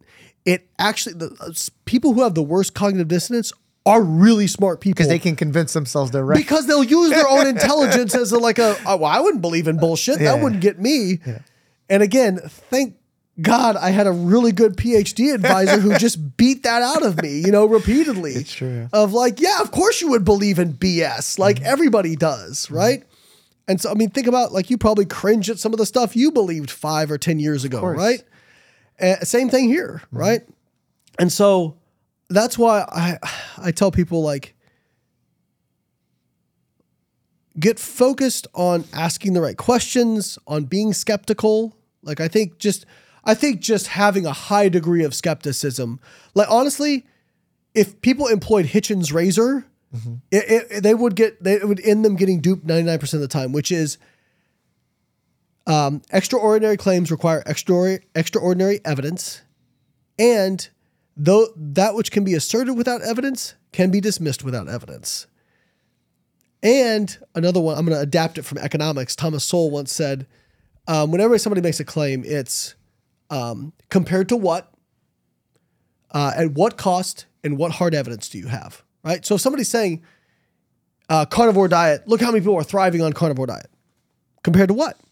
They were eating garbage before, the standard American diet. Yeah, they got healthier. Cool. That doesn't mean that that's optimal. If you tell me, hey, the only diet I've ever been able to stick to is the carnivore diet and I'm down 50 pounds. If that really is the truth, okay, well then you're probably better off on the carnivore diet. But do I think it's better than a comparative diet on energy balance that also includes fruits and vegetables and fiber? No, of course not, right? Yep. But people can't connect those two, right? And when you talk about at what cost, well, people don't eat individual nutrients. Yeah. They eat foods. Yeah. And when you're eating one thing, it's usually because you're not eating something else, right? So everything is a cost. And so that's why these cohort studies are helpful to see, if you look at these studies, because, people say the research is so divergent, but it's really not. There are some common threads, which is eating enough fruits and vegetables and fiber, lean proteins. You see protein intake in healthy and unhealthy kind of all over the place. To me, it's more about the overall energy and what's their sources of protein. Because if you look at Mediterranean, that's one of the, you could argue Mediterranean diet's the healthiest diet that we've identified. And that's not low protein. That's modest to maybe moderately high. But, people will say, well, Western American diets, they get too much protein. Yeah, but look where they're getting it from, right? Yeah. They're getting it from a lot of processed meats, a lot of high energy foods. So what are the common themes that we see? Well, it's people who eat mostly unprocessed food. And again, not because there's anything inherently evil about processing. It just makes food super tasty and energy dense, right? People who eat minimally processed foods, lean proteins, fruits and vegetables, those are kind of the commonalities we tend to see. Like, and then there's some other, like obviously healthy lifestyle behaviors, but like that stuff counts for a lot, but, and any variation of that, right? So if you go from eating a bunch of processed foods on a Western diet and you just start eating, you know, meat, again, I think there's some significant downsides there, but it's probably better than what you were doing before. Exactly, yeah. No, it's very true. It's also why I like to highlight for people the need to give up control, the sense of control, because the idea that you can control everything within your diet and your outcomes and all that is so flawed. Like even my control over what I recommend to a patient about what impact I can have is so little. Like when I introduced the concept of number needed to treat to my patients, are you familiar with that medical I'm actually concept? not, no. So it's something interesting where in every study that we do, when we find out something quote unquote works, it has the, you know, a p-value of knowing how statistically significant it is, which is not the same as clinical significance, which more of an news, effect size. news is going to totally mess that up. And for people at home, a quick explanation of that is if something is statistically significant, that means like it's probably true, whatever it is that they're doing, but it doesn't mean that it's actually very valuable, clinically significant. Yep. Clinically significant, like an example would be, I can really lower someone's weight. Clinically significantly would be, you know, 5% of their body weight, 10% of their body weight. Statistically significant, I can lower someone's weight by 1 ounce. And it could be statistically significant. If your variance is low enough, yeah, exactly. But it's not going to be clinically significant. It's important to note that because news articles will write, this new drug statistically significantly lowers. It's like, but it's useless. I would never use this thing. Right. So that concept introduces number needed to treat. So how many people do we need to treat in order to prevent 1 case of cancer or 1 death with this drug? Interesting. Okay, that makes sense. And when we look at number needed to treat, it's actually quite sad. I'll bet. Where in most cases, like treating someone's blood pressure, treating someone's cholesterol, switching them to a vegan diet to prevent 1 case of colorectal cancer, 5,000?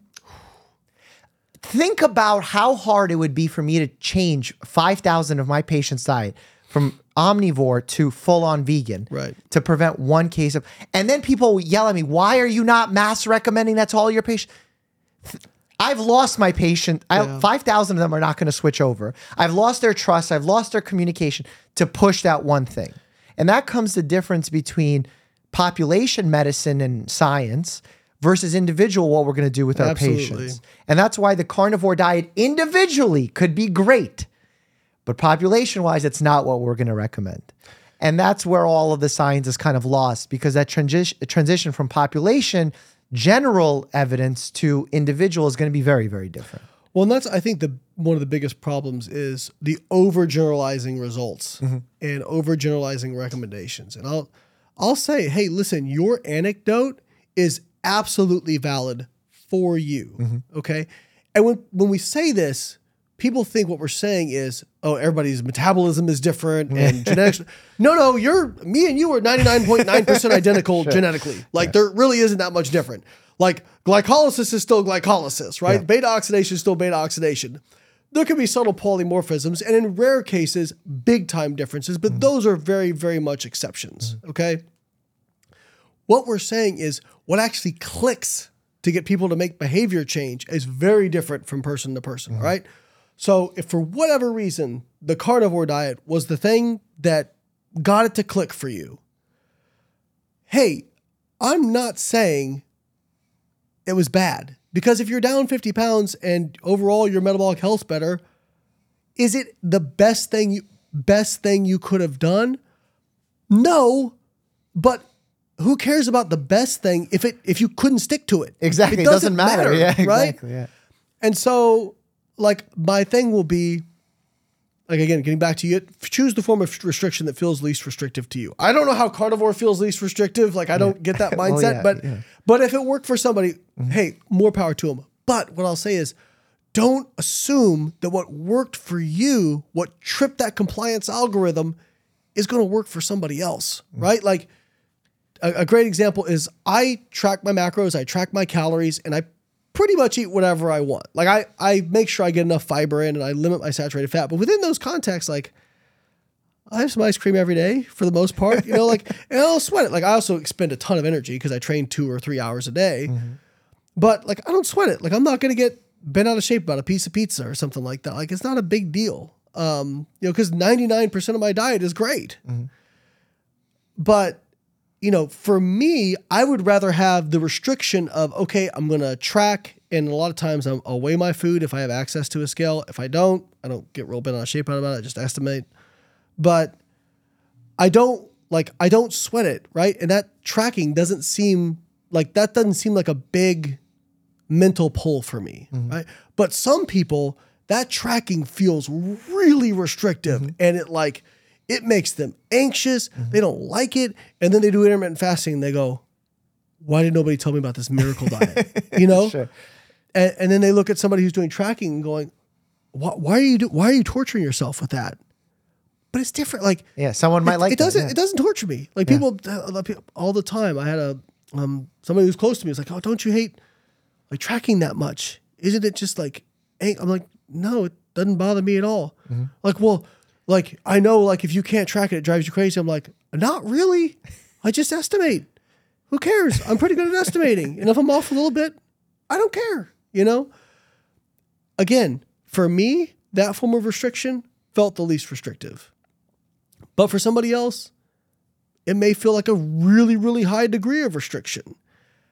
And so, again, individualized, but do not generalize what worked for you to everybody else, because it's not going to be. I think it's fine to talk about what worked for you, but saying people should do this or this is the best or like that's where we get like that's where me and these other folks, that's where we're going to have problems, right? Yeah. No, I completely agree. And what I have to applaud you on, obviously your knowledge of nutrition is amazing and the evidence that you provide to the general public is amazing. Like amazing even for me. I get a lot of value from it. But what's even more amazing and is rare is that despite not being a clinician, although I guess with coaching, you're, I guess, somewhat of a clinician, meaning for those who at home are wondering the difference between a clinician and researcher is clinician interacts with patients and actually sees the outcomes of what they're doing with the patient versus a researcher is doing lab work, bench work, research work, for lack of a better word. And we're doing the recommendations that the clinicians are basing are executing. On. Yes. Yep. You're thinking a lot like a clinician. And I worry that the people who do really well on podcasts these days and the people who have the loudest voices on social media are all researchers or they're clinicians that cater to the ultra rich where they give them unlimited attention, charge them $200,000 a year for their care. And that's not realistic. Right.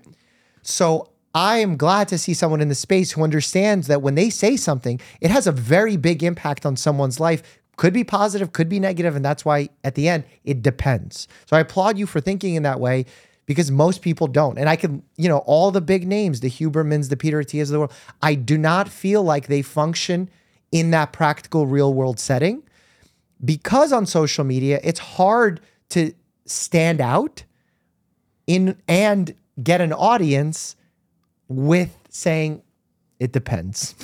And there's nuance.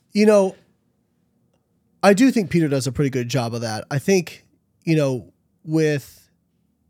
think it's less about that and more about like just selection bias, which is like the people you're seeing, right? So when I was a biochemistry student, I was very focused on pathways. I'm like, like I can remember, I used to talk on the message boards and there was I'm going to date myself. This is like back in the early 2000s, right? Okay.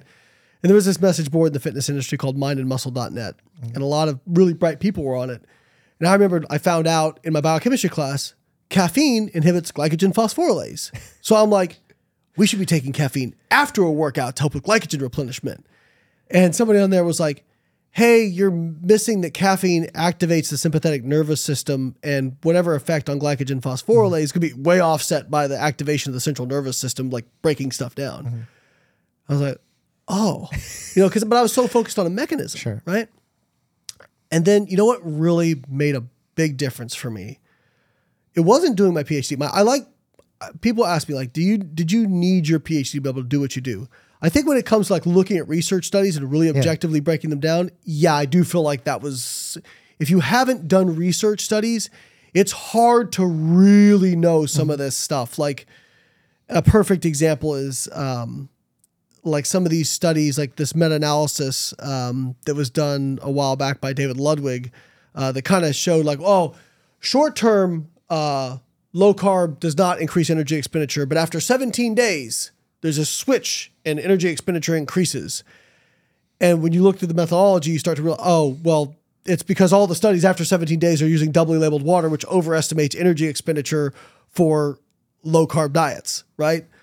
But if you don't know that method, like you have no way to vet that, right? So I do think there was parts of it, but the most I learned was working with people. And I got into that just like by accident, so I was writing articles for bodybuilding.com. I posted on their message board, like started in 2002, started writing articles for them that year, not knowing what the hell I was doing, right? Like I cringe at some of the advice I gave, but people started like asking me for nutritional advice.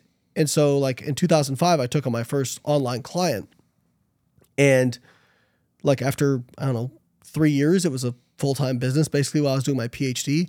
And actually, looking back, it was the absolute best thing I could have done because over time I realized, oh crap, I can give them the best thing to do and it doesn't matter. I got to figure out how to get them to do it, And so it really made me much more practical about stuff. And what's funny is so many times if I call it like Jason Fung or I call it like any of these physicians or MDs, they say, this person has, seen this many patients and blah, blah. I'm like, okay, guys, I worked with 2,000 people over the last 15 years, one-on-one. And my team, like my team biology coaching team has worked with over, I think like 5,000 people now. And then our app Carbon Diet Coach, I don't have the exact numbers, but I know like overall has probably had well over 100,000 users. Like I've seen a lot of actual clinical outcomes, right? And it's why I modified my recommendations on so many things because I realized like, this works on paper.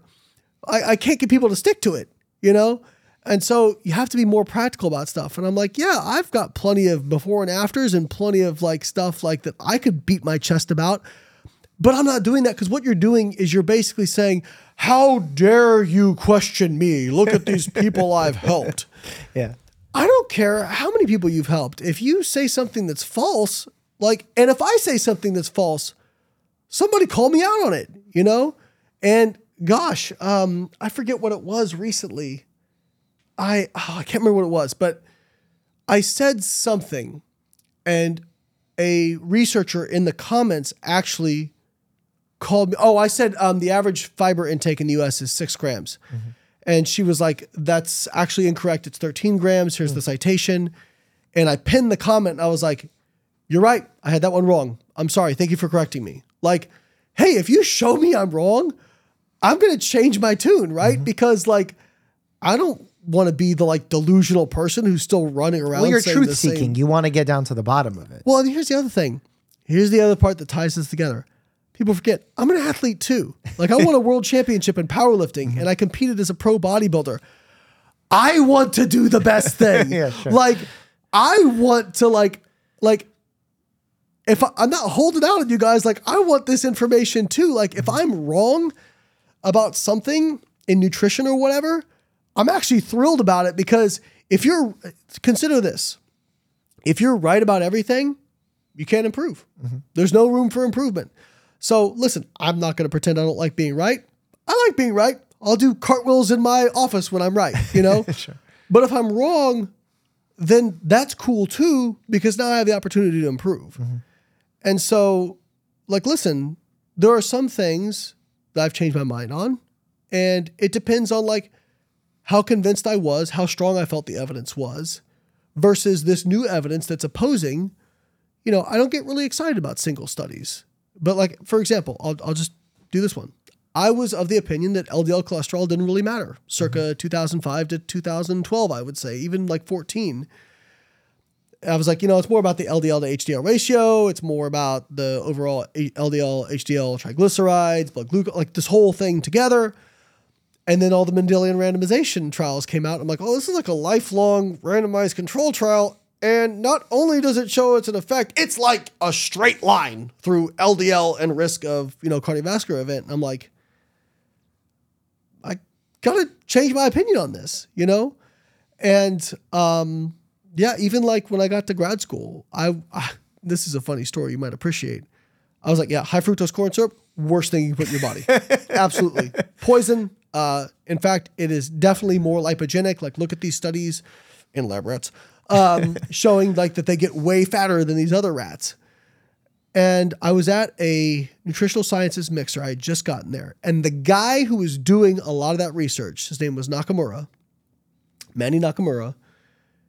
He was having a conversation with another professor, and the other professor was like, yeah, well, we know high fructose corn syrup is, you know, like very causative for obesity. And Manny goes, yeah, because it's easy to overconsume. It's calorie dense. And he goes, but your research, he goes, yeah, we showed like we just wanted to prove a concept, you know, yeah. We fed them 70% of their calories from pure fructose. There is not a single, even if you ate nothing but soda, drank nothing but soda, got no other, you would get 50% or 55% fructose. It's not physiological, right? And he was like, yeah, I don't think there's anything magical about fructose. Like at least in like a human context of what you can actually consume, right? And the other thing I'll tell people is like, do you really think the human body is this fragile? Like, is this fragile? And then when it comes to some of these advocates for these different diets, and they say, well, when they say, like Gary Taubes is a great example. Well, every randomized control trial that comes out, well, they just didn't do it the right way. It just do it. It had this. It wasn't long enough. Not enough people. And I go, I want to be like, if your hypothesis is so fragile that it requires these very, very, very defined circumstances to be true. Good luck generalizing it. Do you really think it's true?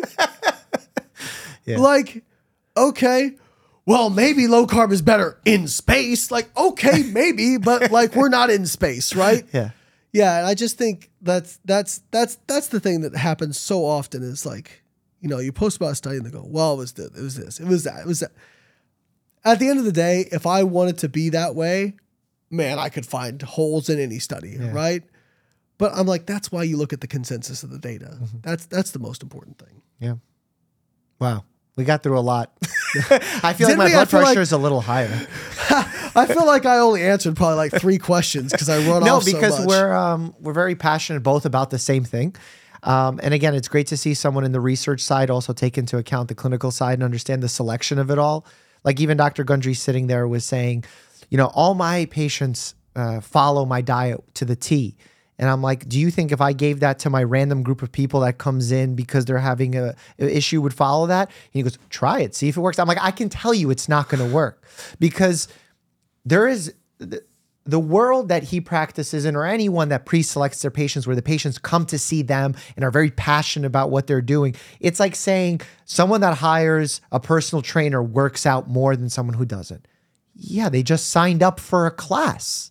Of course. So, Mike, I'll give you an example of my own selection bias driving my recommendations and realizing that I was victim to it too. Mm-hmm. So I would talk about flexible dieting a lot because, again, like there were so many claims that were getting made about all these different nutrients. Mm-hmm. Sugar's bad, fructose is bad. Yeah. And again, I wasn't saying that they were good for you or anything like that, but I'm like, hey, based on the data, like this isn't more fat storage promoting than anything else. Like just look at this data. Cause I originally thought that, and then I tried to prove it and I couldn't prove it, you know? Mm-hmm. And so I started talking about if it fits your macros, flexible dieting, because this worked for me. Mm-hmm. And then I'm like, and I thought this was going to be the fix for everybody, not because it was metabolically better, but just like it's going to be so much easier for adherence for everybody. You can eat whatever you want, right? And of course, people who came to me were already sold on this. Yeah. So my dumbass thought that everybody would be like that, right? And that's selection bias. So like, again, we're getting back to like Andrew and Peter, like, well, those are the clients they're seeing. So of course that's going to be their experience, right? And that's of course going to be kind of the recommendation. And so same thing for me. So when people say that, well, look at all the lives that I've changed. Look at all the patients. Yeah, the low carb doc, they came to you already sold on low carb. They're in the honeymoon phase. Yeah, of course, right? Or they were already doing low carb and they were a fan of your stuff and wanted to work with you, you know? Like that's another thing. I had so many people come to me, like when I was still doing a lot of one-on-one coaching, by the end, I'm like, why would anyone pay this? And now like I still do take on rare clients and I will, okay, here's the hack, everybody. I'm not worth it. I'm not worth it. Like I'm not worth 20 grand a year. I'm sorry. But some people, they just have a certain level of trust. They've seen you over the years and they just want to work with the person they've been following. Yeah. That's cool. Some people want to drive a Lexus even though they know a Toyota's the same car, you know? But like just saying, oh, my patients have gotten this and using it as a shield. Yeah, that's nothing. Who cares? Yeah. That's why we have data. It's the trust hack. It's the trust hack that they use, sounding confident. Look at my patients, for example. I fixed this in so many people, but you know, that's not real.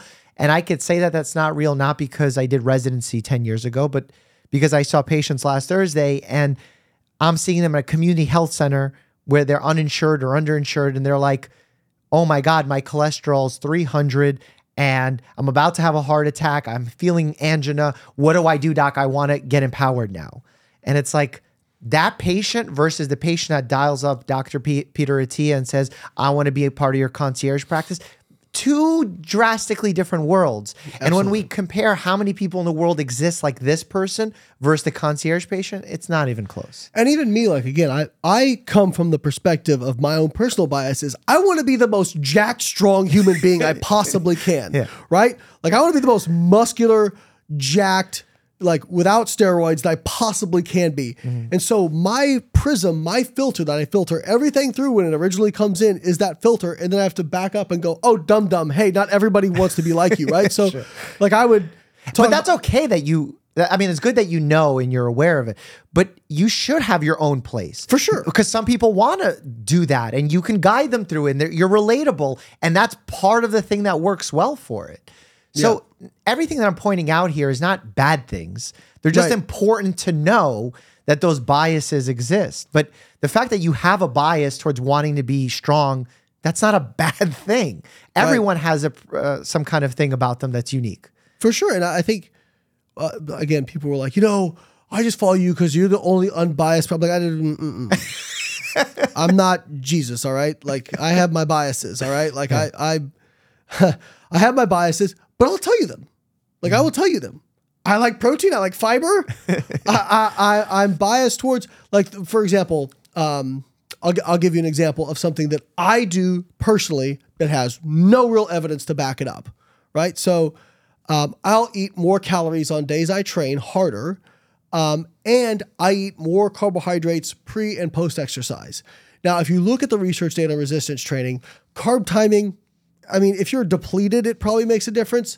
But if you're getting enough overall carbohydrate, it doesn't make a difference. But I grew up in the Flex magazine era where they were like, you know, you're more insulin sensitive before and after. I just got used to doing that. And so when people are like, oh yeah, so you do more carbs before and after, because I'm like, no, it's just kind of how I've always done it. Exactly. You know, I just kind of have it now, you know. And I eat more on days I train harder, even though it doesn't show like a real difference in strength or muscle mass, because I just like it, you know. And people will like look at me like, wait. So there's not like like some elaborate biochemical reason. I'm like, no, I just like it, you know. And they're kind of like, that is a biochemical reason though, because you like it. Yeah, that's true. Biochemical reason. No, so I just think, you know, again, it's not that, you know, people will get it twisted because they'll be like, well, you're saying these guys like Fung or Saladino or Gundry haven't helped anybody. No, you're saying it hasn't. Great example, Gary Brecka and Dana White. right? So Dana White actually came on my Instagram and commented, which I was pretty geeked about, to be honest. You know, I was actually a pretty big Dana White fan, and he called me a juice monkey and said, I'm like, I'm very flattered that you think I'm on steroids. And he was upset because I think what he thought I was saying is his results weren't real. That's not what I'm saying.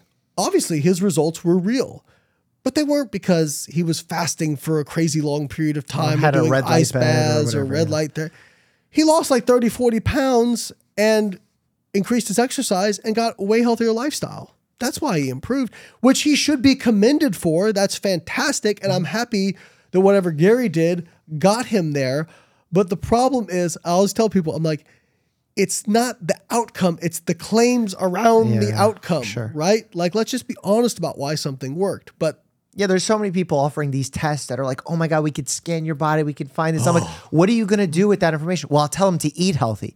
I'm like, I could tell them to eat healthy for free. Yeah. It's kind of like, a good example is like pain. Cause I like, after having like a lot of back pain from powerlifting and whatnot, diving into the pain literature and realizing like, oh, like MRIs are like not worthless, but like it provides no context because 60% of Americans over the age of 40 have asymptomatic herniated discs that cause them no pain.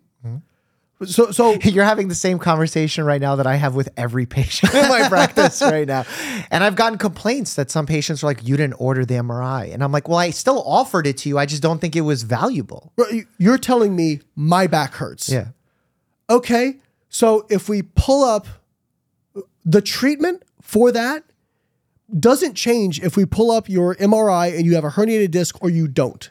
Okay. Only if you have an extenuating circumstances, some, impingement, if it's cauda choking off a equina nerve, syndrome. Yeah, exactly. But even then, like if it's choking off a nerve, you're going to have different symptoms than what you're having right now. Exactly. Localized versus radiating, all that kind of stuff.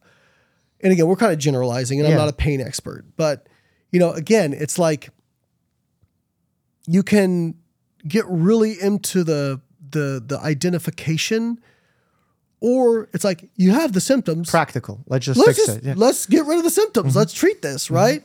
Like people like now, I mean, I since we're on the pain thing, I had such bad back pain like circa 2017. I set a world squat record back in 2015. I squatted 668 pounds at a 205-pound bodyweight class. Finished second in the world, got a silver medal, all this stuff. And then I started having back pain. And by 2017, there was a 48-hour period where I couldn't stand up. Was that bad.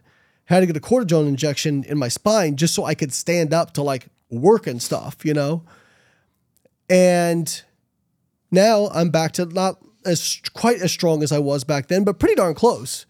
And won the Masters World title in my weight class. And people go, so how'd you heal your herniated disc? I'm like, I don't know. If you took an MRI, they'd probably still be there. Of course they're still there. But I don't have pain. Yeah. I don't have pain. Like it flares up sometimes. But like, I know how to treat that. I back off my intensity, I back off my volume, give myself some time to recover, focus on my sleep, focus on the like overall like stress management. Stress, by the way, big trigger for pain. And that works. It's worked every time. And this has gone through multiple pain triggers. And so you're right. I think people, they want to think symptom, answer, root cause, and then fix that. Right. And it's like some of these things are your experience, your symptom is the downstream outcome of a lot of stuff. Okay. So just treating one thing, getting a disc fusion or something like that, that doesn't mean it's going to solve that problem. And in fact, if you look at the research literature on disc, like, don't look at that. You won't like that. I mean, I think I even saw something on like meniscus tears where basically they looked at treatment versus sham treatment and they basically saw no difference in outcomes. There's a lot of things that are done injection-wise, surgery-wise that aren't necessary. Right.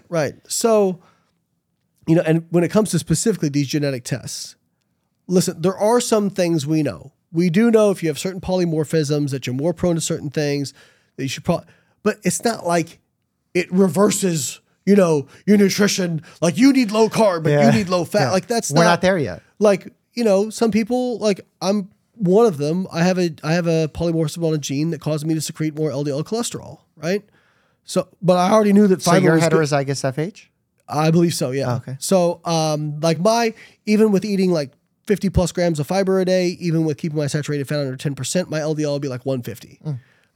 So I do take a low dose statin, which has knocked it down to 80. And I've been fortunate enough not have I've had no side effects from the statin. Cool. So, again, the idea that we can do a genetic test and there's this specific tailored diet just for you. Not here. We like maybe one day it will get to that level. I kind of doubt it. With AI and algorithms, what I'm hoping happens, but I know pharma's not happy about this. Remember that number needed to treat thing that I was telling you about? Right. Because like imagine out of those 5,000 people that I can recommend veganism to, I can isolate the 100 people instead of 5,000. Yeah. That I would recommend it to, that I would lower their colorectal. Because I don't know which of the 5,000 the one is. Right. But if I could narrow it down with an algorithm, I can now recommend it and have it be way more efficient of a treatment. But pharma doesn't like that kind of stuff because then we're prescribing less medications. Yeah. So that's the one place where I'm like, this is where pharma, like really, we need to put pressure on them to narrow down who should we be controlling blood pressure tightly to 120 versus 130 versus 140. That's the stuff that I want to see AI do. But even within those recommendations, again, it's not like we still won't have the perfect answer. It's not like there's going to be some genetic person who it's like, well, for you, you actually need a lot of high fructose corn syrup, no. You shouldn't be taking in fiber, I think that's another, so many people like, well, when I did my broccoli post, like, well, I know it's bad for me and my inflammation because when I take it, I just get so gassy and bloated, it hurts. I'm like, oh, back to this inflammation that people don't understand. No, that is not inflammation. So when people tell me about their inflammation, I go, so you had your HSCRP measured and your IL-6 and your IL-1? Yeah. Oh, you didn't? Okay, cool. So no, very consistently in the literature, fiber and vegetables reduce that. What you're experiencing is some sort of food sensitivity, or probably for a lot of people, a FODMAP sensitivity where they overproduce gas and that gas causes pain. Also, it's probably tied in with IBS, which is a normal amount of gas production in a regular person who doesn't have IBS is not painful, maybe make you feel a little bloated. But somebody who has IBS, way more painful. And I think they actually showed this in a study, like, I don't want to butcher it, but basically applied the same amount of pressure to like the GI and showed that at the same pressure, people with IBS, way more high, like a way higher pain rating, right? And they also find, this is interesting, like back to the psychological stress thing, IBS and psychological disorders, that there's a lot of crosstalk between the two of those, right?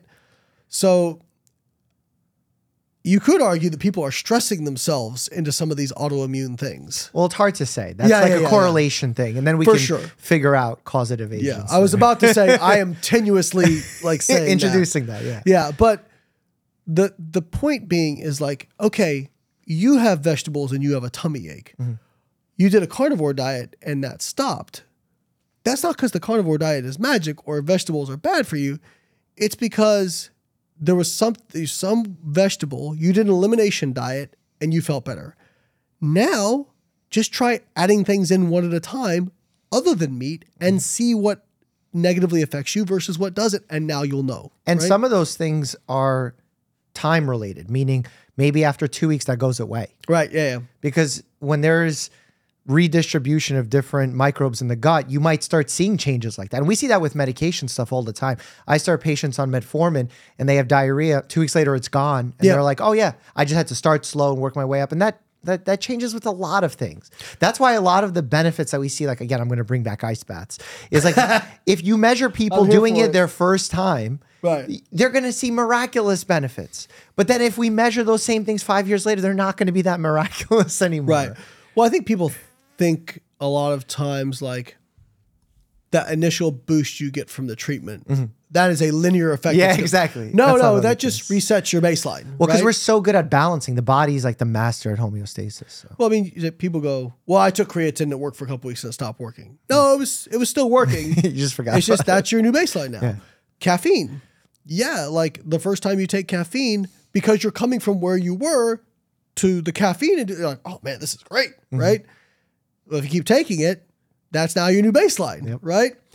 Just like we were talking about earlier, if somebody tomorrow gave you $100 million, initially you'd be like, this is awesome. You're going around doing all the stuff you ever wanted to do.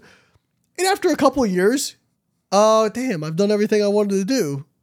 And now this is my new baseline. I don't feel any happier. Yeah, I need $5 billion now. Right. Which is why people get addicted to chasing that sort of thing. So yeah, like you said, everything is, the body is trying to drive towards homeostasis. It's like Goldilocks and the Three Bears. Yeah. It likes it a certain way, too much of anything. Actually, interestingly, like we were joking about the McDonald's fries and TBHQ as I read those research studies.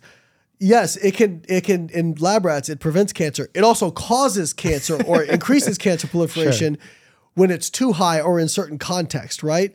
And you know this from medicine, like there's a curve on a lot of stuff, of course, right? Like too little, not effective or bad, right dose, good effect. And right dose for some people versus not everybody with this condition, with this much kidney function, with this age, with this much fat tissue. Oh, it's so messy. Well, I think that's where the genetic testing is really going to help out, actually, because you're finding, this person does not metabolize drugs that, are like cytochrome P450 metabolizes, like it's slower or faster or whatever. So we need to change the dosage, or we need to be careful about giving it with this other drug. Yeah. Well, we fix science. We just did it right now. Sam, what do you think? Do you think we fixed it? I think we set out to end the obesity epidemic. Oh, epidemic. Yeah, that's right. Did we get there? Yeah, I think so. I think we'll look outside. Ozempic for everybody. Hopefully we fixed it. Well, thank you. I appreciate you coming on, and hopefully we continue crushing and figuring out how to silence the people spreading misinformation. Yeah, well, I want to also say thank you to you, because I think our first interaction, I actually kind of went after you a little bit. You did. On I was artificial sweeteners. Yep. Yeah. So, I appreciate people, because I know I can be a lot sometimes. I mean, I get it. It's like social media. It's the world. Right. But I appreciate anybody who can reach across the aisle but when it comes to that, obviously you and I are aligned on 99% of things. And I think if you get most legitimate scientists and clinicians, we argue in the margins. Oh, of course. We argue in the margins. Words. We argue semantics, definitions more than anything else. Yeah. So. And that's where I feel like, if you can sit down with a person and talk to them, a person is smart and people in groups are really stupid. And that's where the problem arises. Sure. Cool. But thanks for having me on. Of course, man. I appreciate it. Yep. I love it. You could hear the passion in Layne's voice. I always love to hang out with someone who's so set on making sure the right information reaches your eyes and ears. Huge thank you to Layne for continuing his fight against medical misinformation. If you enjoyed this episode, please don't hesitate to give us 5 stars. It goes a long way in helping us promote the podcast and allowing others to find it as well. As always, stay happy and healthy.